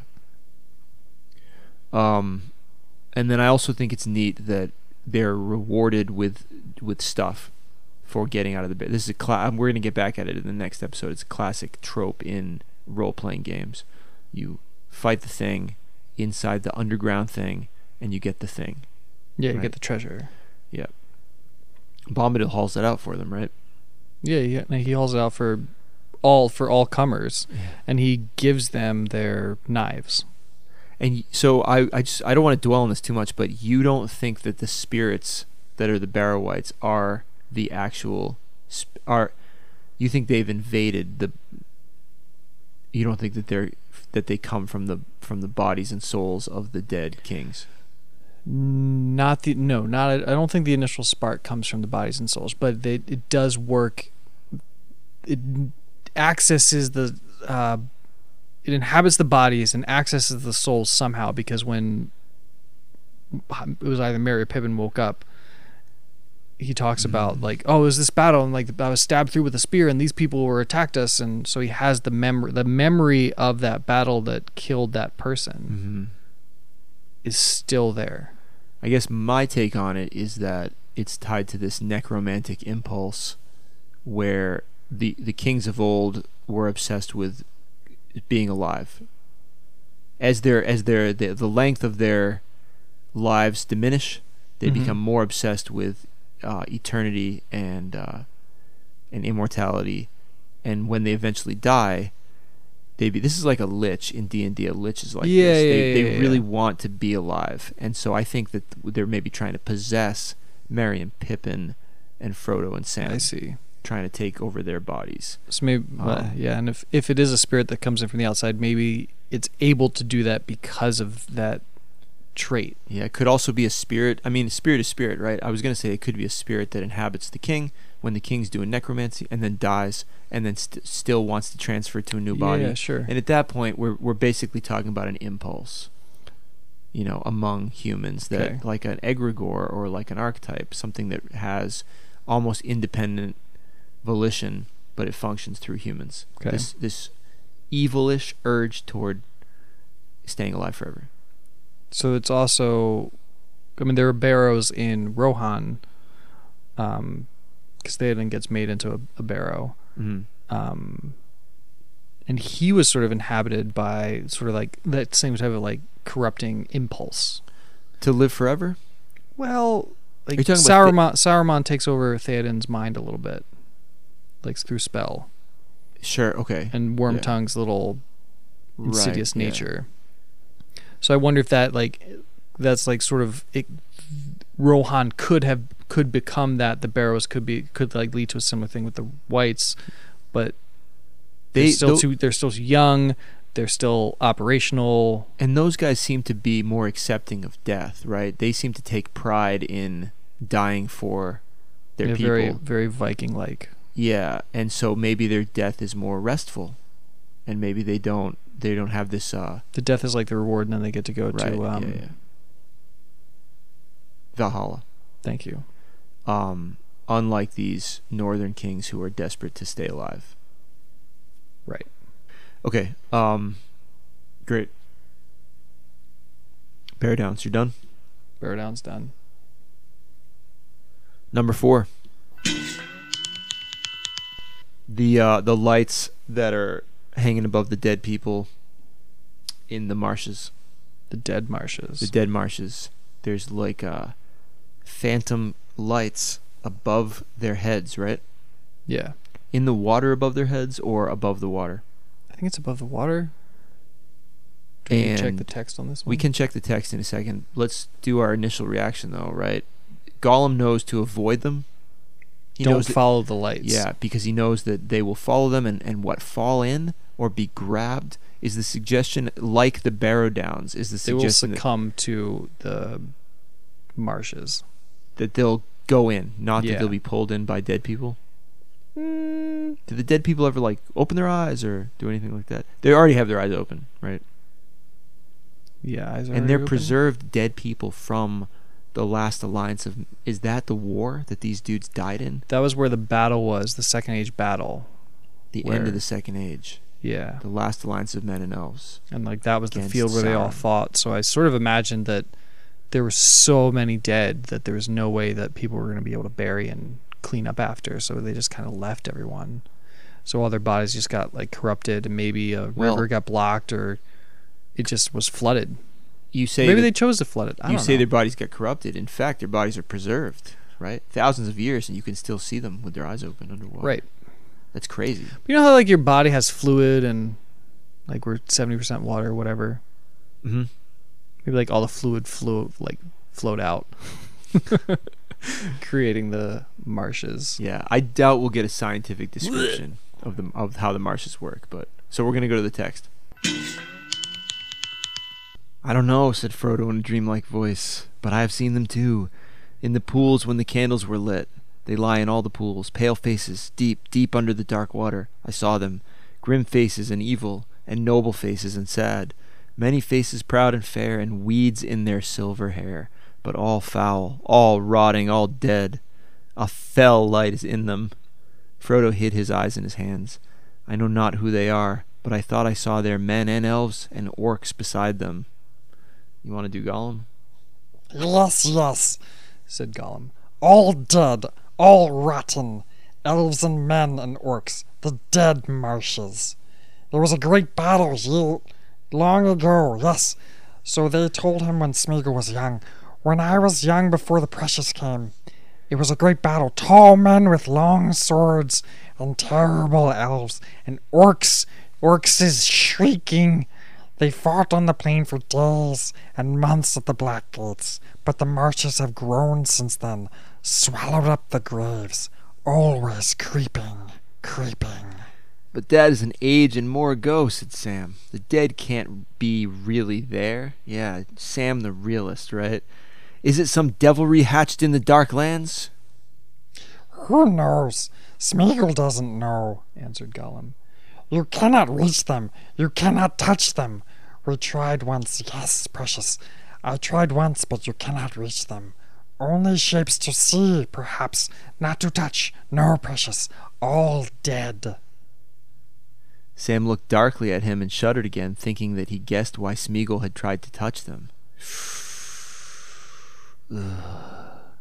Well, I don't want to see them, he said. Never again. Can't we get on and get away? Yes, yes, said Gollum. but slowly, very carefully, or hobbits go down to join the dead ones and light little candles. Follow Smeagol, don't look at the lights. So I guess we never find out why there's lights. I love Smeagol, and I like that the metaphor is to light a little light. You're going to go down into the swamp and light a little light. This little light of mine. Yeah. Every time I read Sam's reaction to Sam's thought about why Gollum might have reached down, it is always fresh to me. I'm always like, oh, damn. You know? Yeah, you had a reaction now. We're all thinking the same thing, yeah? What are we thinking? What are you thinking? I'm trying to go back. Why would Smeagol maybe want to touch those bodies? No idea. I think to eat them, man. I think, right? Yeah. That's what I'm saying. Really?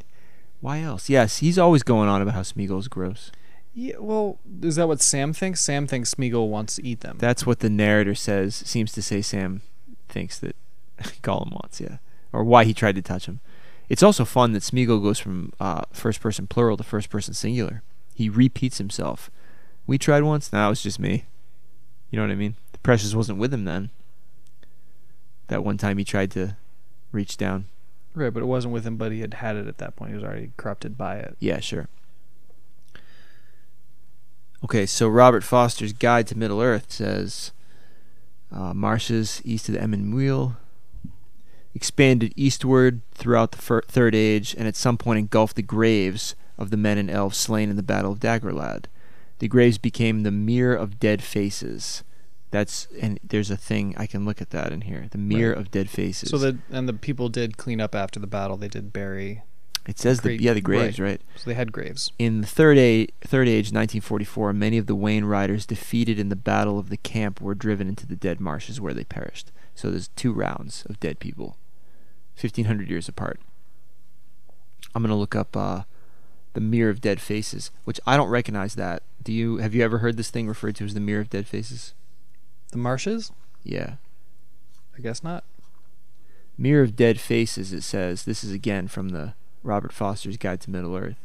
Dark pool in the dead marshes containing the graves of men and elves killed in the Battle of Dagorlad. The faces of the dead men and lit candles showed beneath the surface of the water but could not be reached. And it just refers us to the 2 towers. So a great mystery. Why are there candles? That's crazy. There's nothing like that in this book. It's sort of like a will-o'-the-wisp. Mm-hmm. That little light in the woods. The woods, but there's always like this watery, swampy nature to it. Yeah, okay. Again, there's a real connection to the D&D plundering of Middle-earth for symbolism with the Will-o'-the-Wisps. But I don't think of Will-o'-the-Wisps as being tied to dead bodies, but it's the same thing that they're going to lead you astray, and you're going to step into something. Right. There's I've also at some point, sometime, there's these little phenomenon of like a bunch of little insects flying around in like one spot over something. So maybe it's like no-see-ums or something, and they're like maybe something died on the ground, and like they're just the flies hovering around that little spot. And you can't really see them, but if the light will hit and it'll create like this mist, and it's kind of moving, and you're like, oh, there's a thing there. But you turn the light on and it's not there, but you turn the light off and there's raking moonlight or something that hits it. You're like, oh my God, there's a spirit, but it disappears when the light goes on. Yeah. So, I mean, it's corny to say it like this, but what a fantastical world where people can die and then nature can say, we're going to mark all these bodies with a single candle. It's almost like a physical or chemical occurrence, right, that seems to be mystical, but is in fact just inexplicable science. Some biochemical, alchemical thing happening. Yeah. Like what in the body? Yeah, causes the light to go on when you die. See if we can get a science grant to go find out. Yeah, but we don't see this anywhere else in the books. There's nowhere else where like someone dies and bing, a little light comes on above them. It's so you know that the enemy combatants that are down, you don't have to shoot them anymore. Oh, I see. When you're playing laser tag or whatever, right, on the plains of Dagorlad. Mm-hmm. Okay. I'm good for number 3, and this is our cuckoo's egg, because this one's from The Hobbit. Egg. Mm-hmm. Oh, I one's see. from The I Hobbit. see what you mean. I was always struck in The Hobbit. I read the Michael Haig illustrated one as a child, and there's an illustration of these characters that I am always struck by. The Storm Giants playing football at night. Do you know the Right. scene I'm talking about? Yeah. I think they're like a day or two out from Rivendell, or maybe on their way to Rivendell, and there's a bad storm, and they witness stone giants playing a game. Yep. Where they're hurling a rock back and forth. They're picking up rocks and hurling them and catching them and throwing them down into the valley. Yep. And I don't have much to say about it. I really want to talk about it because the Michael Haig illustration is so compelling. They have these giant blue manes and they have tails, and they're not like big clumsy oafish looking giants. They're very athletic looking gigantic men wearing like gigantic skin outfits, and they have some theriomorphic qualities. You know, they kind of lion-like. Theriomorphic? Yeah, animal-morphic. I see. Yeah, beastie, human beastie. And I don't know why. I don't know if that's actually earned in The Hobbit. I don't know if they say they had manes and they had tails, or if that's just Michael Hayden's embellishment. I don't remember anything about manes and tails in the book. But also, you don't remember anything about giants anywhere else, right? Giants don't really come up in this. No, but trolls. Yeah, but trolls aren't the same as giants. Right. I mean, they are large things. I guess, yeah. There's not a lot of giants in Middle-earth. Right. And they happen to show up in The Hobbit, and they're seen at a distance, and that's not even really that far away. Yeah, they remind me most of the giants in C.S. Lewis, The Silver Chair. Yeah. In the Silver Chair specifically, huh? Yeah, the Silver Chair specifically. That's the one that I haven't read. I haven't read The Silver Chair or The Horse and His Boy or The Last Battle since I was a kid. Mm-hmm. But I've read the other 4 since then. They're giants in the rocks in the Silver Chair. Yeah. I think there's one point like there was a sleeping giant and the people walked over him and they're like, oh, getting up. Oh, the giant's waking up. Quick, move along quickly. So we don't get picked up and kicked sky high for a football, as Thorin might say. Yeah. Thorin says that about what? Not about a giant, though, right? Does he? I think it was Thorin, but Thorin says it in The Hobbit. In the that Hobbit, scene, you mean? in the Hobbit, Oh, he's wow, like, we need to find a place because we're gonna either be drowned by the water, like the immense amount of rain, or we're gonna be blown off the cliff by the wind, or we're gonna be picked up by a giant and kicked sky high for a football. Yeah, it reminds me of the sort of not an American football, like a soccer ball. Yeah, it reminds me of the sort of playfulness of the fantasy world in The Hobbit, where things are a little more loose. I feel like he's a little looser with the tropes, and in the Lord of the Rings, things are a little more consolidated. Like, we don't really have giants, or like when we have the Nazgul's flying beast, he goes out of his way to be like, this is a unique situation. This particular kind of bird was transformed. Yeah. Whereas in The Hobbit, giants, it's like taken for granted that there are giants. Yeah. No He's big deal. developed his world a lot more. The Hobbit was what, 1936? Yeah, I don't know. Return of the King was 1956. So he's been working on, like, he'd worked on the world for 20 years. Yeah. Giants, I don't think giants come up at all in Lord of the Rings. No. Okay. They do, you mentioned C.S. Lewis. They're mentioned several times in the different books. So it's like they're more typical of Narnia. Mm-hmm. And Right. and also J.K. Rowling's world. Right. They're more typical. Right. They're an anomaly in Middle-earth as far as I can tell. All right, 2 more. Number 2. I don't know, like, there are only 2 more. Like, I have 2 that I was going to talk about. Yeah, word. So there's 4 more.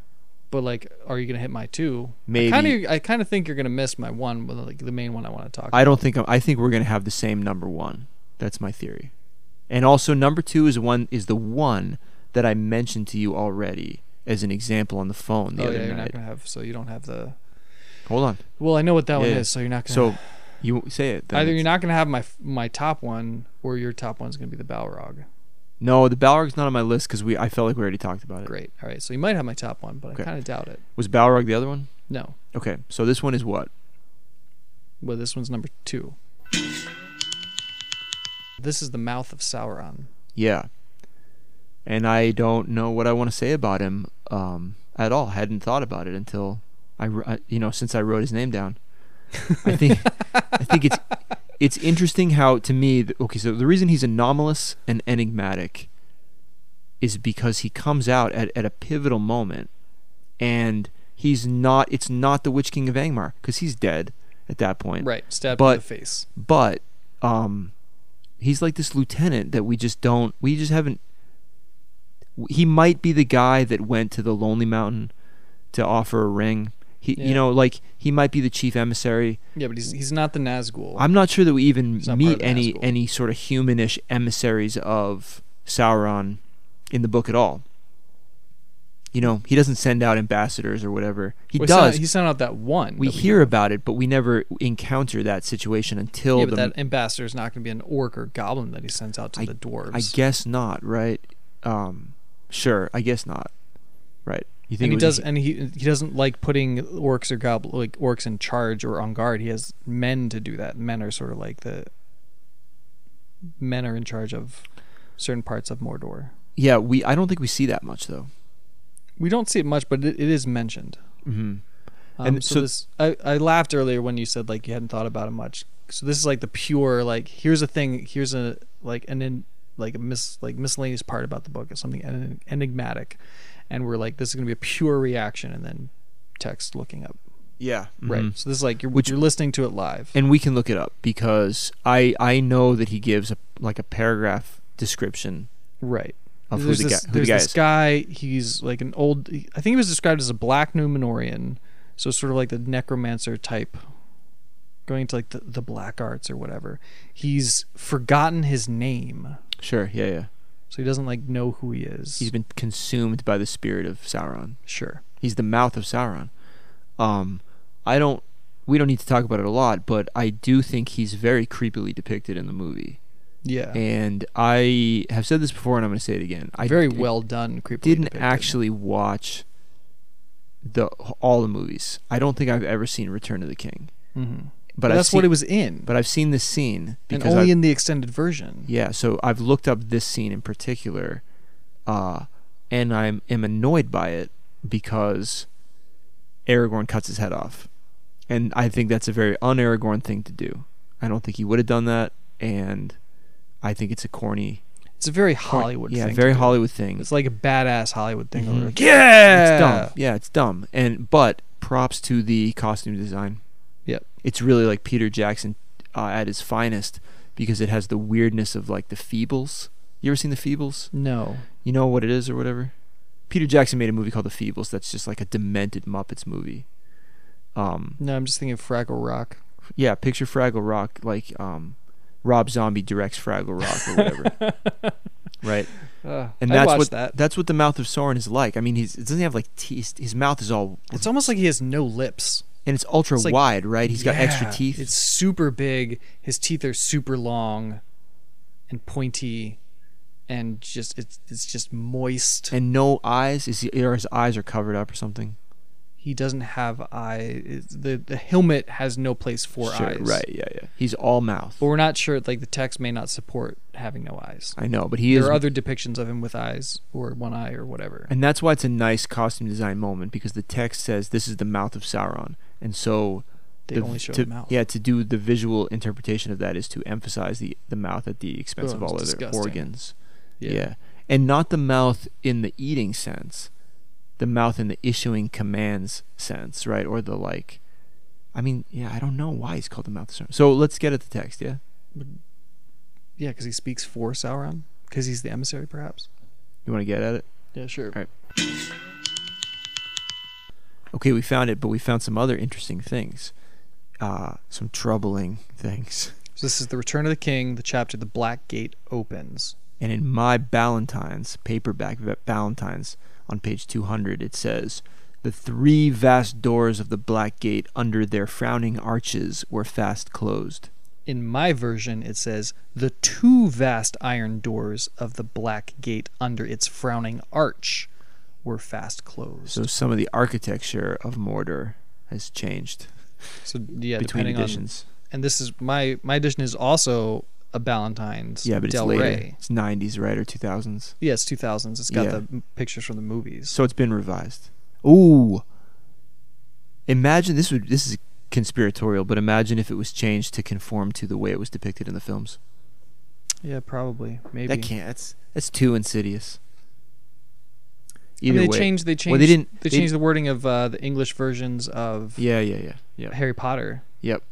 That's a at date of publication thing, though. That's not in Philosopher's Stone. that's Sorcerer's not because of the Stone, that's movies, though. Different. Right.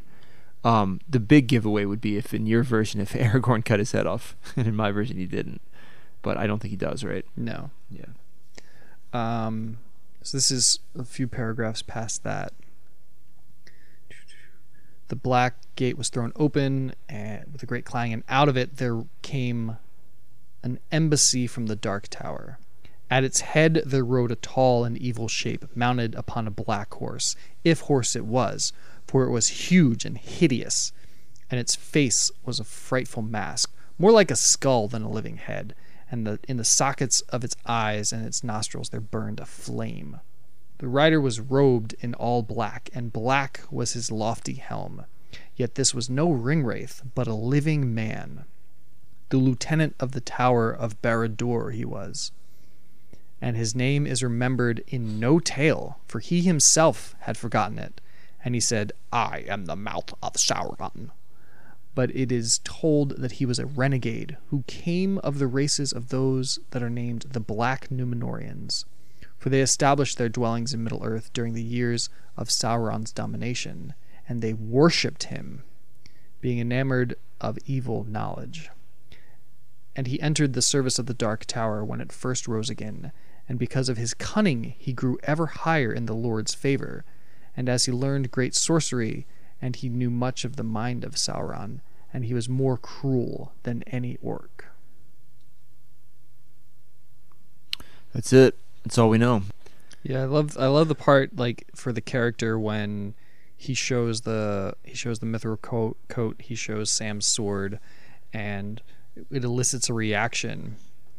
And then the mouth, like, he laughed again, for it seemed to him to, like, his sport went well. Good, he said. He was dear to you, I see. Or else his errand was one you did not wish to fail. It has. Like, he's just getting off on this, like, pain and strife that he's seen.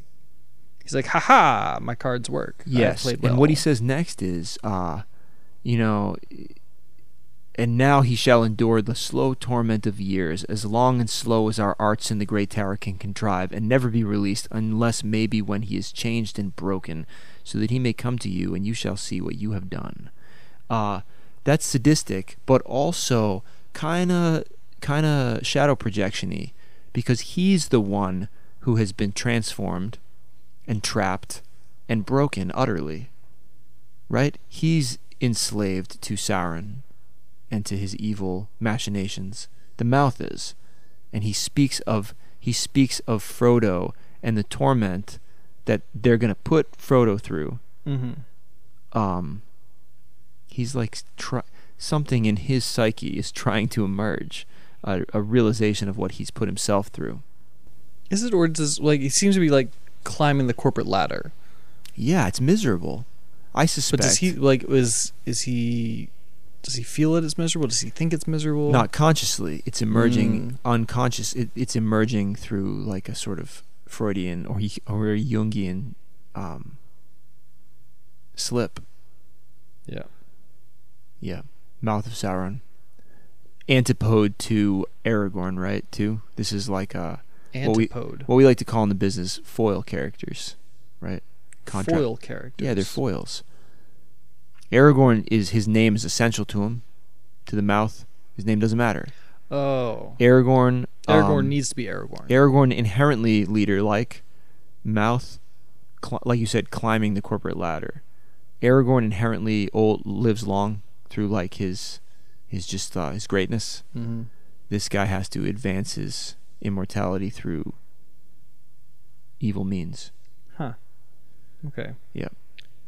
Like a counterpoint too. Yeah. Aragorn doesn't like suffering. The mouth loves suffering. Loves it. Yep.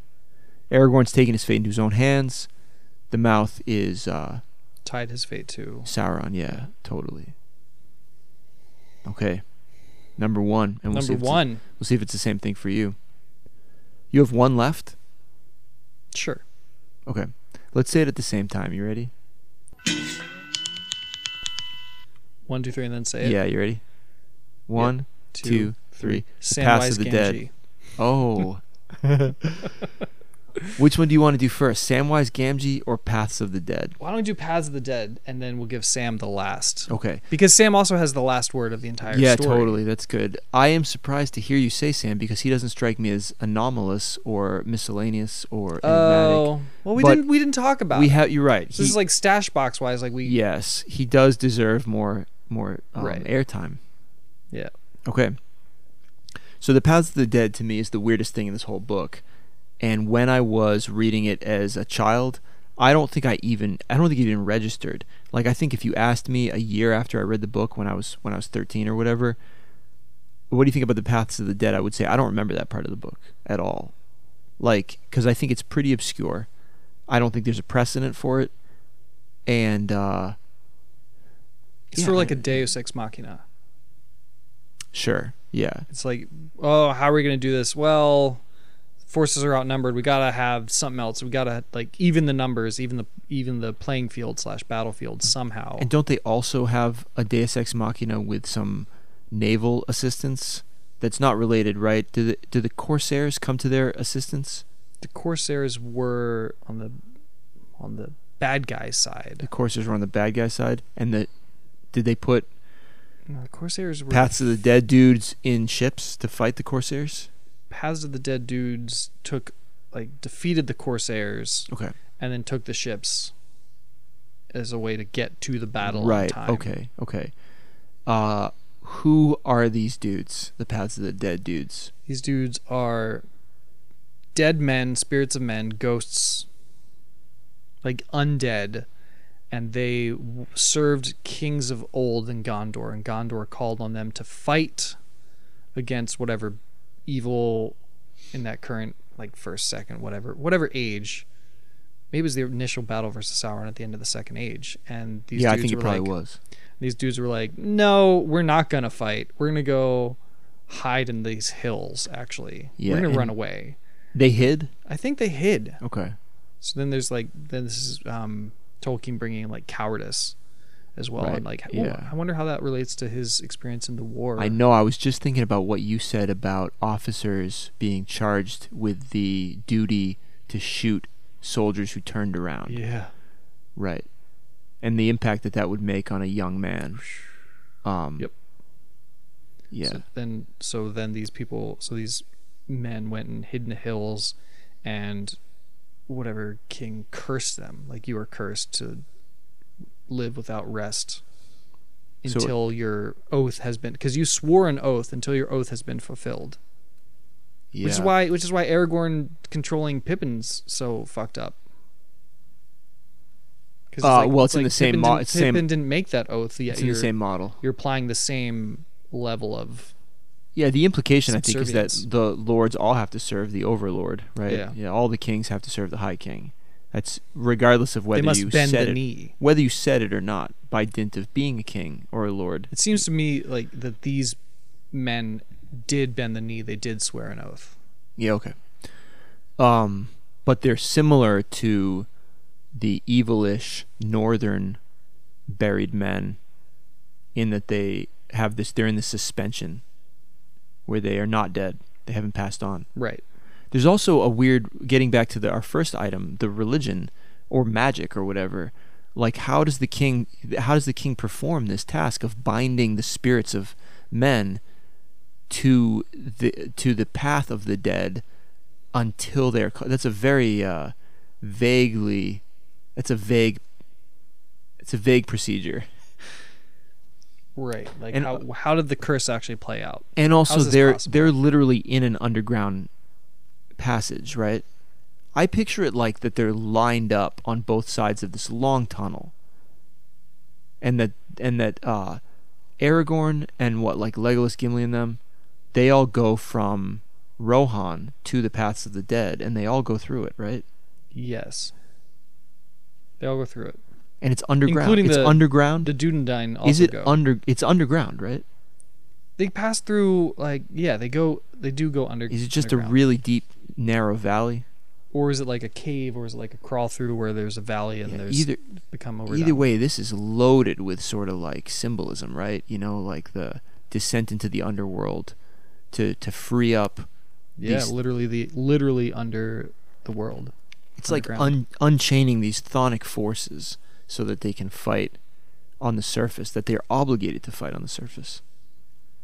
And there's a lot to be said about the going underground thing too, like that we don't need to get into, but like Gimli feels weird about it, even though he should feel good about it. He's frustrated that Legolas goes in before him, maybe. Yeah, that's a sense of pride for him. Yep, and it's just a very scary confrontation with death. Everyone thinks that they're not going to make it, right? Not everyone. They're kind of. Just Theoden say, like, if you go, you're probably not going to survive. I guess so. There's something like that. They're like, well, it's sort of like if you're in a playoff game, like sports, like if you lose, you're out. Yeah. But like, so you're playing a zone defense and the other team keeps scoring. Like, you got to change something, because if you continue to do what you're doing, you're definitely going to lose. If you go run a man defense, which you've never run, a person-to-person defense, you're probably not very good at it, and you might lose doing it, but you're for sure going to lose the other way. Mm-hmm. You gotta try something. Plus, Aragorn maybe has some sort of prophetic knowledge that he has to do that. Sometimes Aragorn behaves in ways that, like, wasn't it said somewhere? Well, Gandalf is, again, in this metaphor you've got, is the coach. Gandalf's like, you gotta go to man on man, and you'll be fine. And Aragorn's like, I trust you, Gandalf. You know more about this age than me. Right. And the obligations of, like, Númenorian But I think kings. Gandalf's being like, keep doing zone, it's not going to work. You think? Yeah, sure. And he said it way. that, Yeah, I think Aragorn's known the whole time he has to do it, right? It's Yeah. not like he figures it out when he gets to Rohan.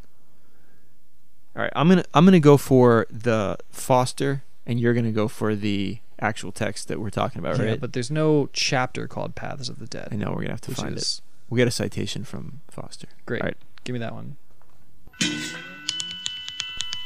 All right, Paths of the Dead. Without rereading the whole book, we've looked at the fandom, and we've looked at Foster, and we've located and read parts of 2 different sections in The Return of the King, where the Paths of the Dead are mentioned. Although I suspect from a citation in Foster that they're mentioned in the 2 Towers too, but I don't want to look for it.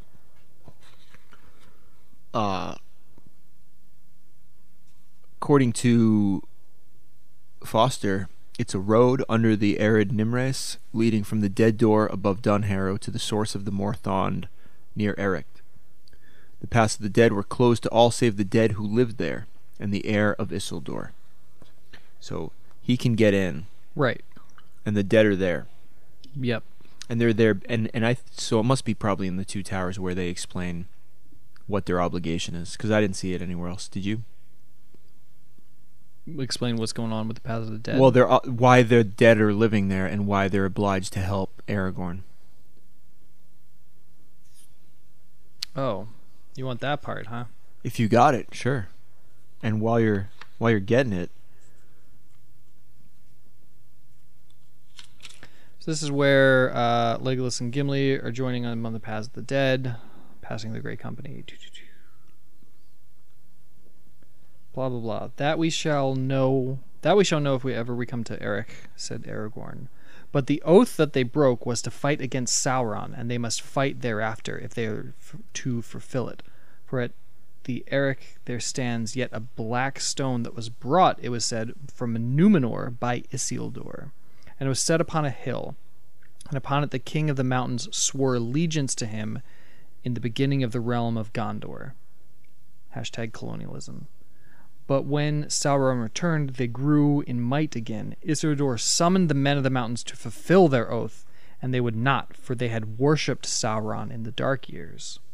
Then Isildur said to their king, Thou shalt be the last king, and if the west prove mightier than thy black master, this curse I lay upon thee and thy folk, to rest never until your oath is fulfilled.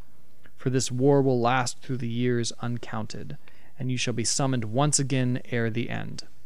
And they fled before the wrath of Isildur, and did not dare to go forth to war on Sauron's part.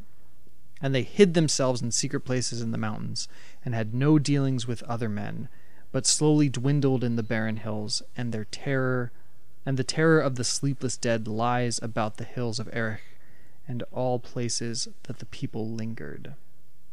But that way I must go, since there are none living to help me. And then they go. Mm-hmm. And from the physical description, it sounds like it's a deep, deep valley. Deep into the glen, and there stood a sheer wall of rock, and in the wall the dark door. So is it a cave or not? They do go underground. There's an underground path. In the wall the dark door gaped before them like the mouth of night. Signs and figures were carved above its wide arch, too dim to read, and fear floated like a gray vapor.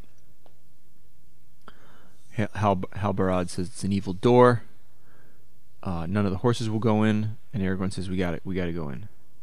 Yeah, he's like, there's no other way. It's my duty. We must. And his strength alone, like the men, like through his strength, the men followed and the horses followed. They have torches with them.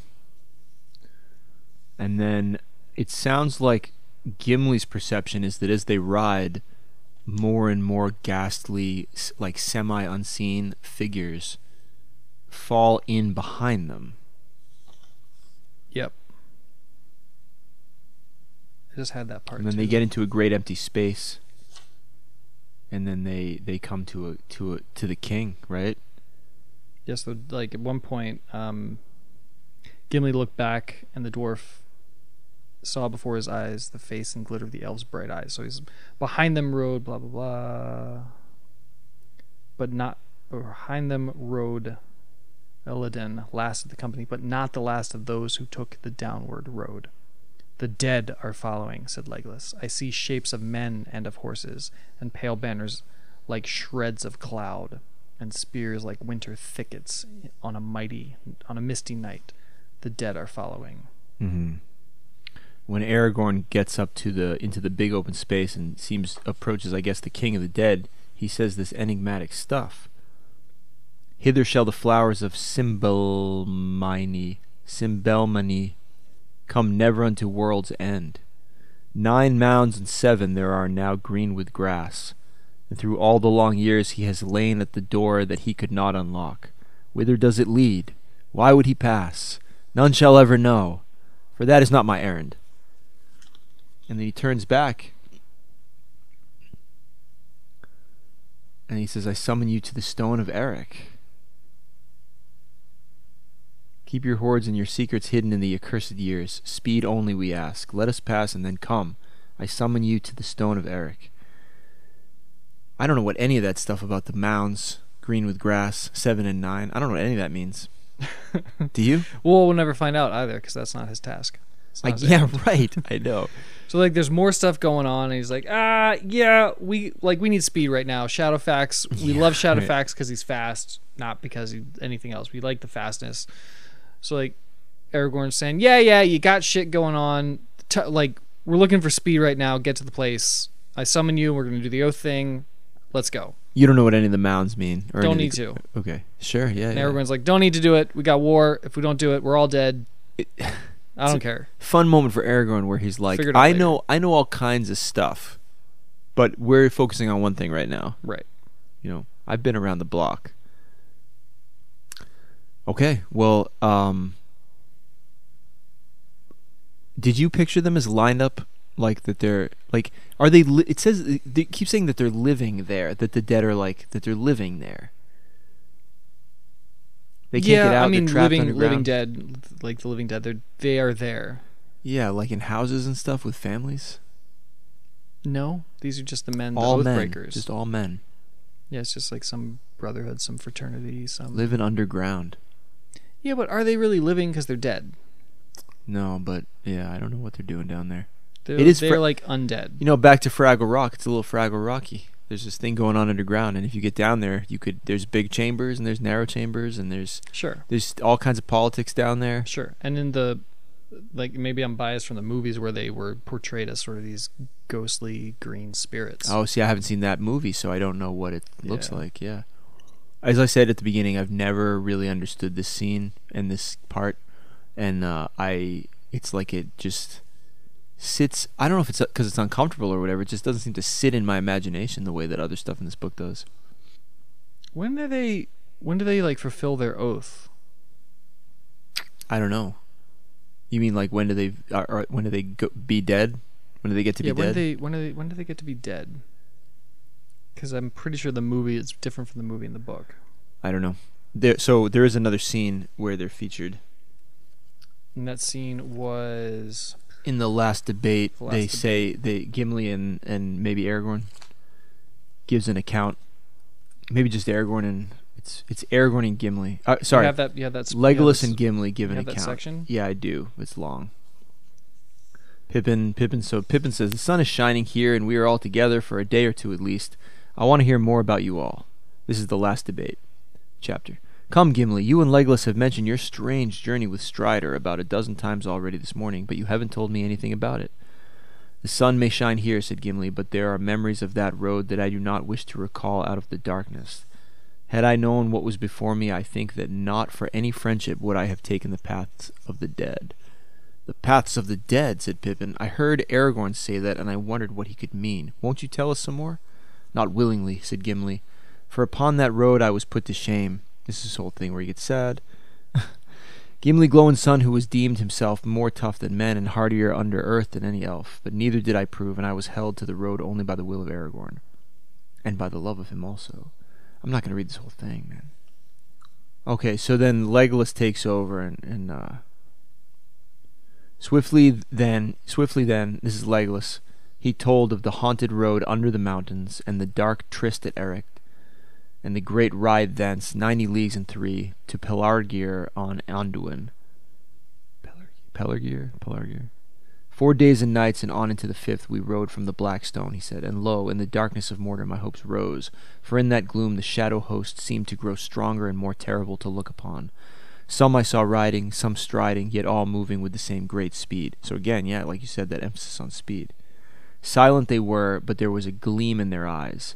In the uplands of Lamedon they overtook our horses and swept around us, and would have passed us by if Aragorn had not forbidden them. At his command they fell back. Even the shades of men are obedient to his will, I thought. They may serve his needs yet. We don't need to do the whole thing, right? They are the reason that the Corsairs are defeated. The reason the Corsairs are defeated, because hear now the words of the heir of Isildur, your oath is fulfilled. Go back and trouble not the valleys ever again. Depart and be at rest. So that's Aragorn being like, yep, we're done. And the king came up and broke his spear, and then they all went away. So who does... So I think they just like march out and destroy the Corsairs down there. Oh, and then like the slaves, the oars are now wielded by free men, and manfully they labored, yet slowly we passed the great river. So they're the people who are there bringing to Minas Tirith in that battle. The dead did not come with them. Yeah, they're dismissed after the fight at sea. The dead come from the paths of the dead to the harbor and destroy the Corsairs. Mm-hmm. Make them flee. To kill them, make them flee. It's not like the movies where the dead go to the fields of Pelennor. Oh, is that what happens in the movies? It does. That is they are the saving grace, and that's not true. Well, there's the battle at they go to Pelennor Fields during the siege or whatever? In the film adaptation. Oh, okay. That's the Deus Ex Machina. They're the saviors. But here they're not. It's the slaves, the enslaved people who are then freed. Help them. There's got to be someone else, though. I feel like there's more. Well, more the Rohirrim ride in. The Rohirrim are there, but like even that, it could be like the lack of hope. Like the orcs are seeing the Corsairs being like, "Ha reinforcements!" Oh, just kidding. Well, also no. like the Lord of the Nazgul is killed at that battle too. Right. I thought that was what turned the horde. Yep. It's that. It's also, the Rohirrim get more like a spirit boost by. They're like, oh no, the Corsairs, we're doomed. And then, oh, it's not the Corsairs, they're on our side. Mm-hmm. Great. And then they get a boon from that. Word.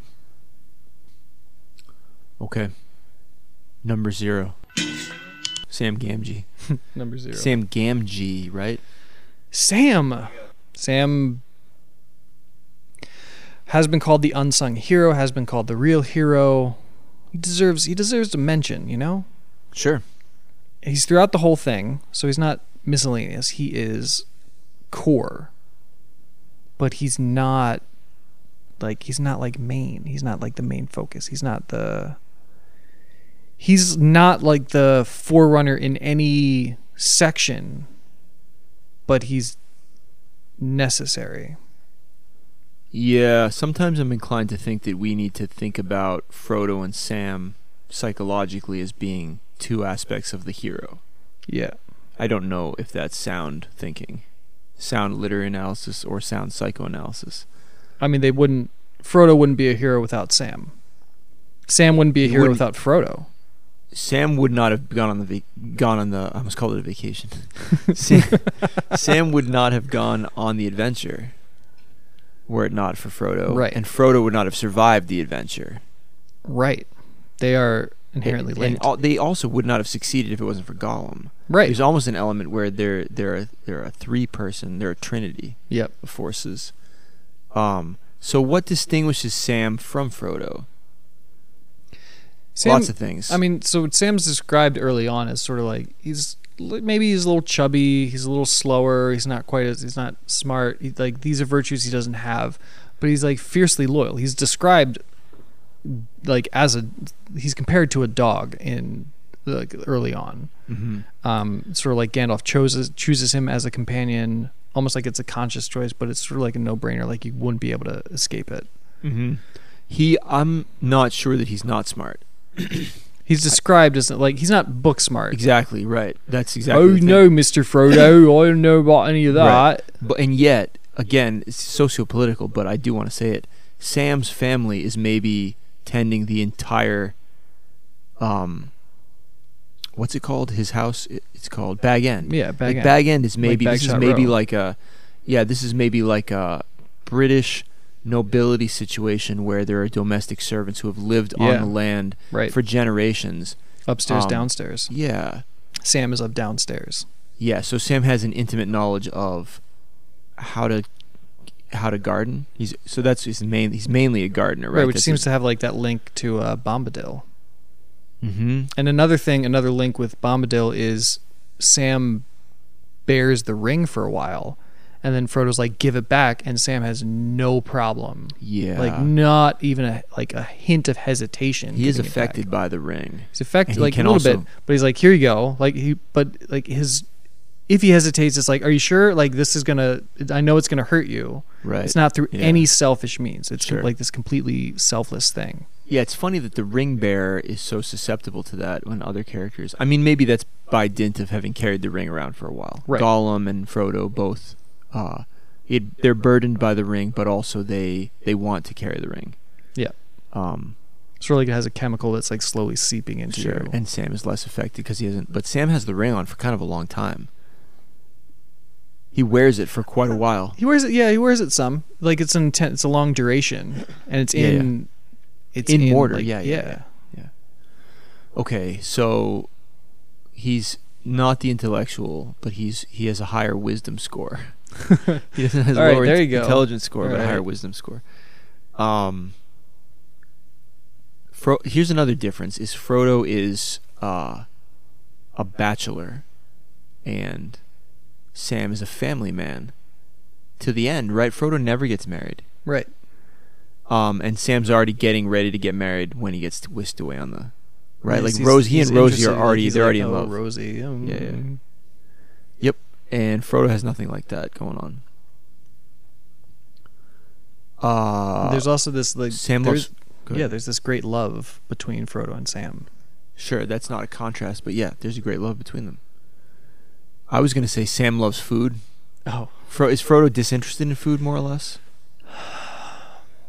I mean, he likes it as any hobbit likes Yeah, it. but Sam likes food so much that he brought His cooking spices. Yeah, he's got a little bit of salt, a little taste of the Shire with him.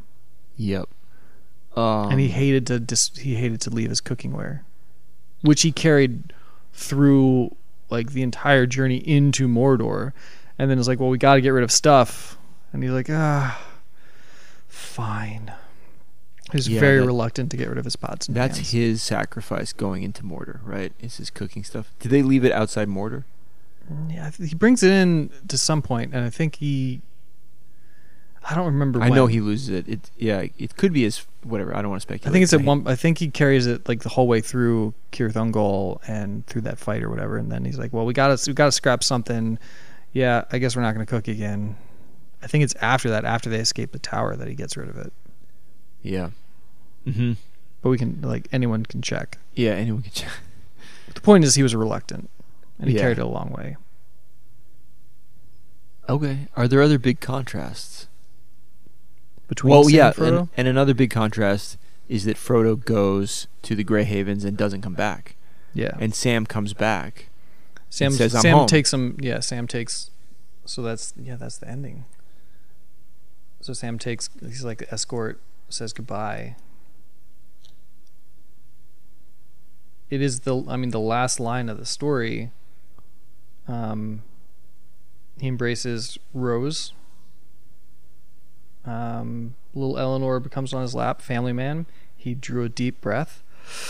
Well, I'm back, he said. Yeah. And that's it. Story ends. Which is like this beautiful storytelling thing of like the book is this.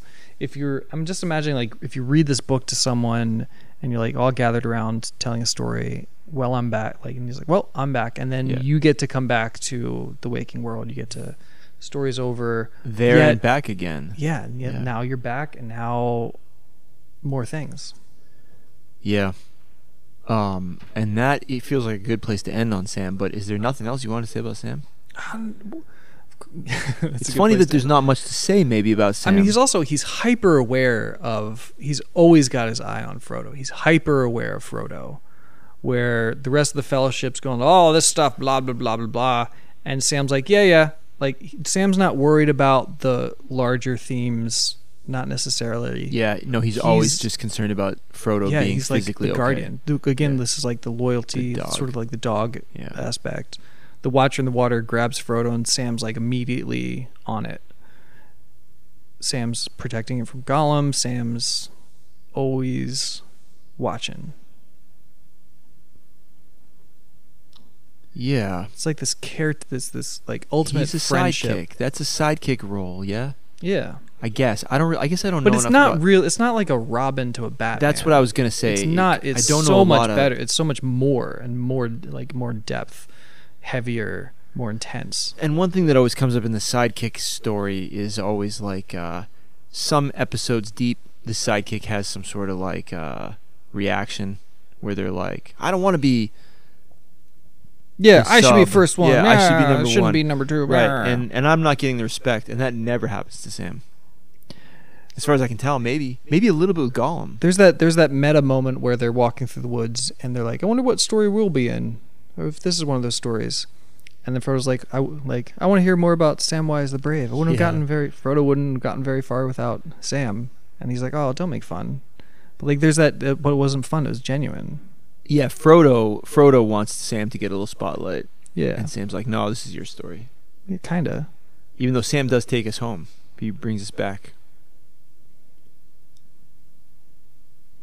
That's interesting.